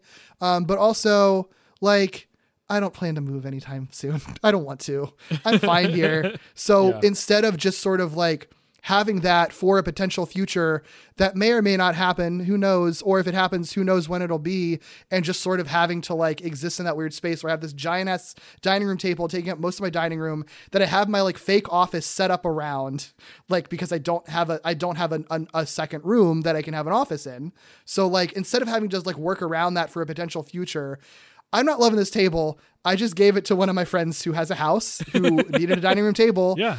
I could have made some money off of it. I was really more interested in just getting the fuck out of here. Hell yeah. I bought a nice desk, and I bought a tiny little like square table with a couple of nice comfortable chairs that gives me a lot more breathing room. I have a really great like office set up in my dining room right now. It would be nice to be able to have a big dining room setup that's really beautiful to have like dinner parties and stuff at. But guess what? Since COVID happened, I stopped inviting people over, and I haven't since, and all my friends have bigger houses. Yeah. So why the fuck would I ever invite people over? I might as well make it a space for me specifically that I'm going to work best in. And I spend a lot of my time either working from home or doing podcasting stuff on the computer. So why not utilize my space best for that? Because that's what's going to work out for best for me. Yeah. So it's probably not going to be like in the interior designer's like handbook for what's going to look best for my apartment, but like it works best for me. And honestly, the way that I've done my art, when I first moved in, I was very much sort of like, I want this to look like a really cool, nice place based on things that I've learned from watching HGTV and stuff. And I do think it looked legitimately good. I actually do think I have a pretty good eye, like for like a good design sense and the color scheme for like how to decorate a place in a way that could speak to me. But it also, just over time, I'm just like, this still just doesn't feel authentically me. I'm more maximalist than this naturally. I like having a bunch of shit on the walls. It looks like hokey. There's people who would look at it and just be like, I think it's kind of ugly, but I'm the only one who lives here, and it speaks to me and feels like it's the way that I have it set up is a good representation of what I look like. Or what I feel like. It looks like what I feel like, I guess. Yeah. And I'm just doing that for me. Again, people don't fucking come over, and that's fine. I don't need them to anymore because all my friends have beautiful houses that I can go to. So I'd rather go there than be stuck in my little apartment. Yeah. So this is just a space just for me exclusively, that doesn't follow any fucking rules other than the rules that I want to set out for it. I like it. Yeah. Yeah. So I've just been kind of embracing that kind of stuff. Living my truth within my own personal space, I guess. Yes. Yeah. I like that a lot. I really like that a lot. Well, we've gotten to our final question for this AMA. Yeah. This is a nice, hefty, meaty one. I like it. Yeah. Okay, so this last question here is from Tommy at Awkward Comma. And he asks, what's an event each of you are looking forward to? I have a couple. Next weekend, I'm going to Philadelphia to see a live recording of the Buffering the Vampire Slayer podcast. Nice. Yeah, I'm really excited about it. It is one of my favorite podcasts, and it's like they're in their last season of the show. Like it's near the end, so it's like one of the last chances to do it. I don't think they've ever been on the East Coast, so it was like one of my first chances to see them live and also one of the last chances to see them live. So it was like, I think I just have to do this. And it's just like a great podcast. And it's like one of the co-hosts is one of my favorite musicians, like separate from the podcast. And she does music for the podcast too. So I'll actually technically get to see her perform live on stage at the same time, which is really exciting. And I'm sure that they're going to have guests, like cool guests and stuff like that too. So I'm really pumped for that. That'll be my first time in Philly as well. So I'm excited to just see how that goes that weekend.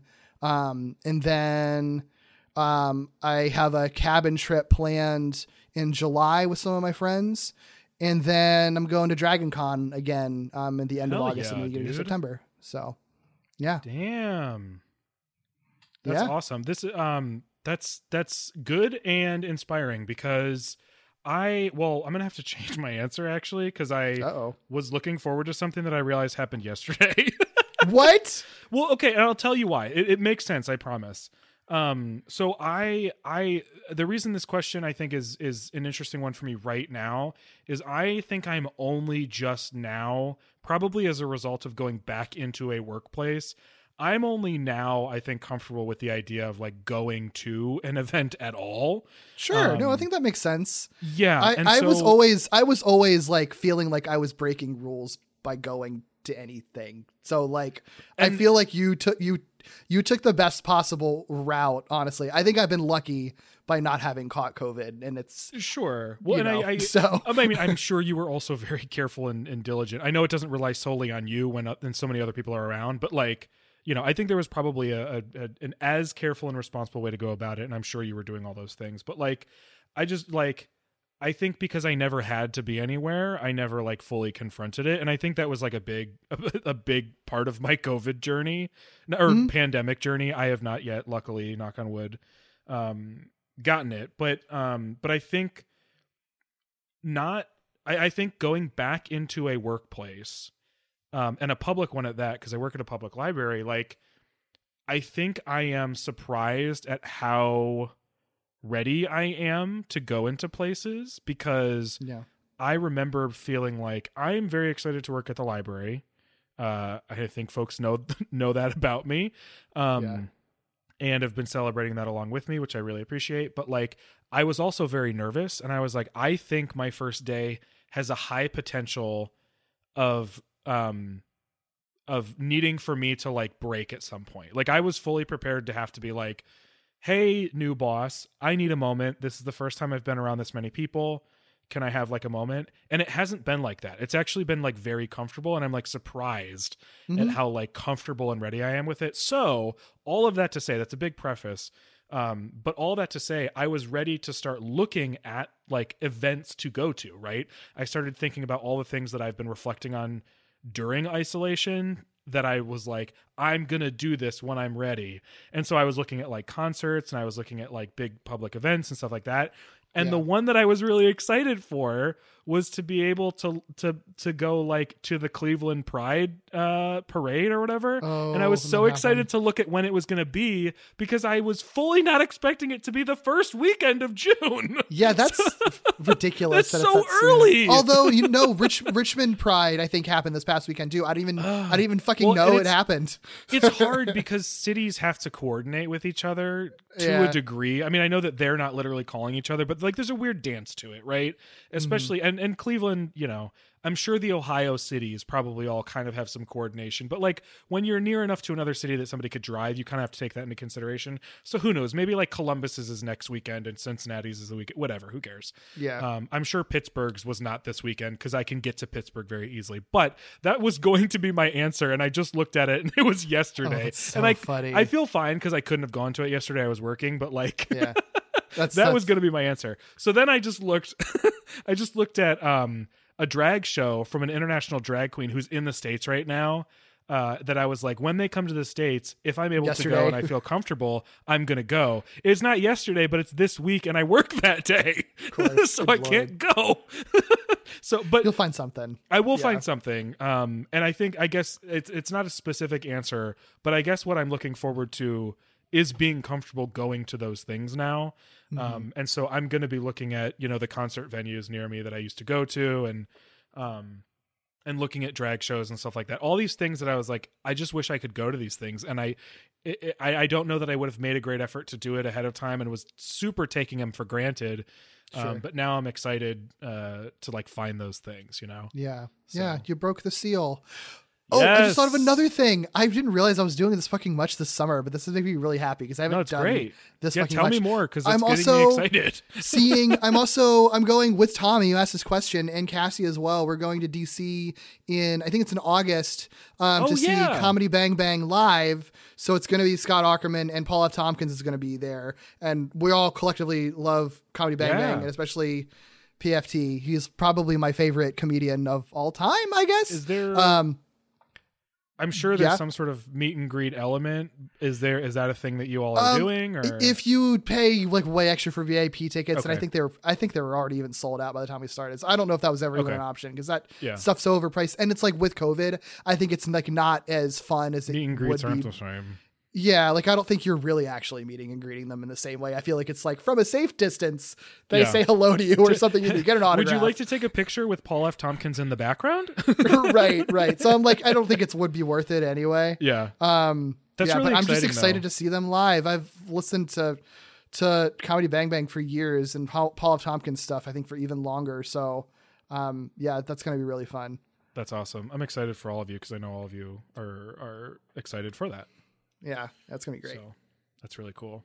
Yeah, I got to look at like what podcasts are coming around because I like going to live recordings. I've been to one. I don't know why I say recordings, but I liked the one I went to. I thought it was really cool. And want to see what other stuff is happening. And the drag shows. That sounds so fun. Yeah. I want to do more. This will be the first live podcast recording that I went to, and I'm going to 2 of them this summer, which is fun.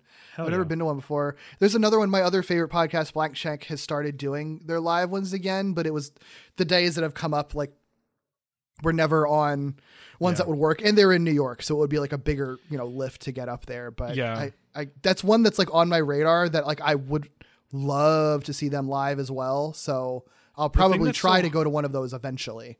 Yeah. The thing that's so hard about podcasts is that typically a podcast doesn't go on tour. They just have live events. You know what I mean? Yeah. So like my favorite podcast does live events, but it's a Survivor podcast, and they typically will do 1 or 2 over the course of a season, which is only 13 weeks long.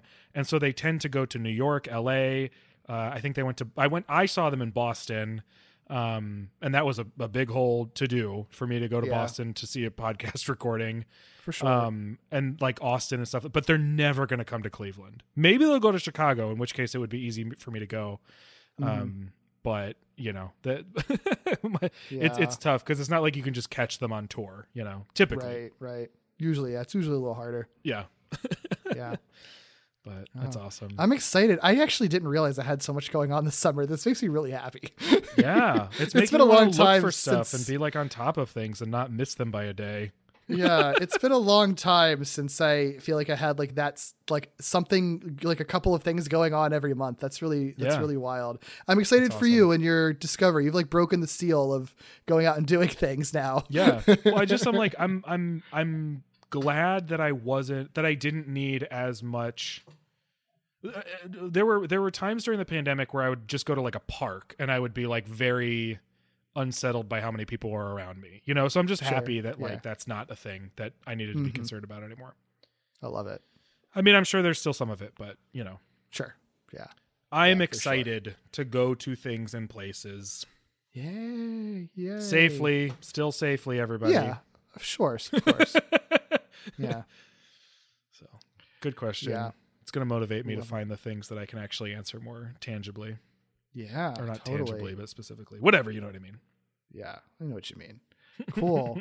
Well, this is awesome. That was a lot of questions. That might actually have been our longest AMA ever. This is fucking almost 3 hours. This is ridiculous. I did not expect it to be this long. I didn't either. Oh my God. But if I knew it would be that long, I feel like maybe we should have saved some of these questions, but too late now. We've got a 3-hour episode. We were feeling it. Yeah. We blasted onto the main feed with a massive AMA bang here. Wowie zowie. Cool. Yeah. I hope y'all enjoyed it. Definitely our longest episode in a while. If you want to listen to our old AMAs, we mentioned at the top, they're on our Patreon. They are on our Patreon at patreon.com/wallopingwebsnappers, as well as any other bonus content if you join us for as low as $1. You can also check out our Discord. That's a great place you can ask us questions or talk about our AMA or talk about our answers to these questions and stuff like that. So check out our Discord. Our link to that is in the show notes. But otherwise, if you'd like to reach out to us individually online, where can we find you, Doug?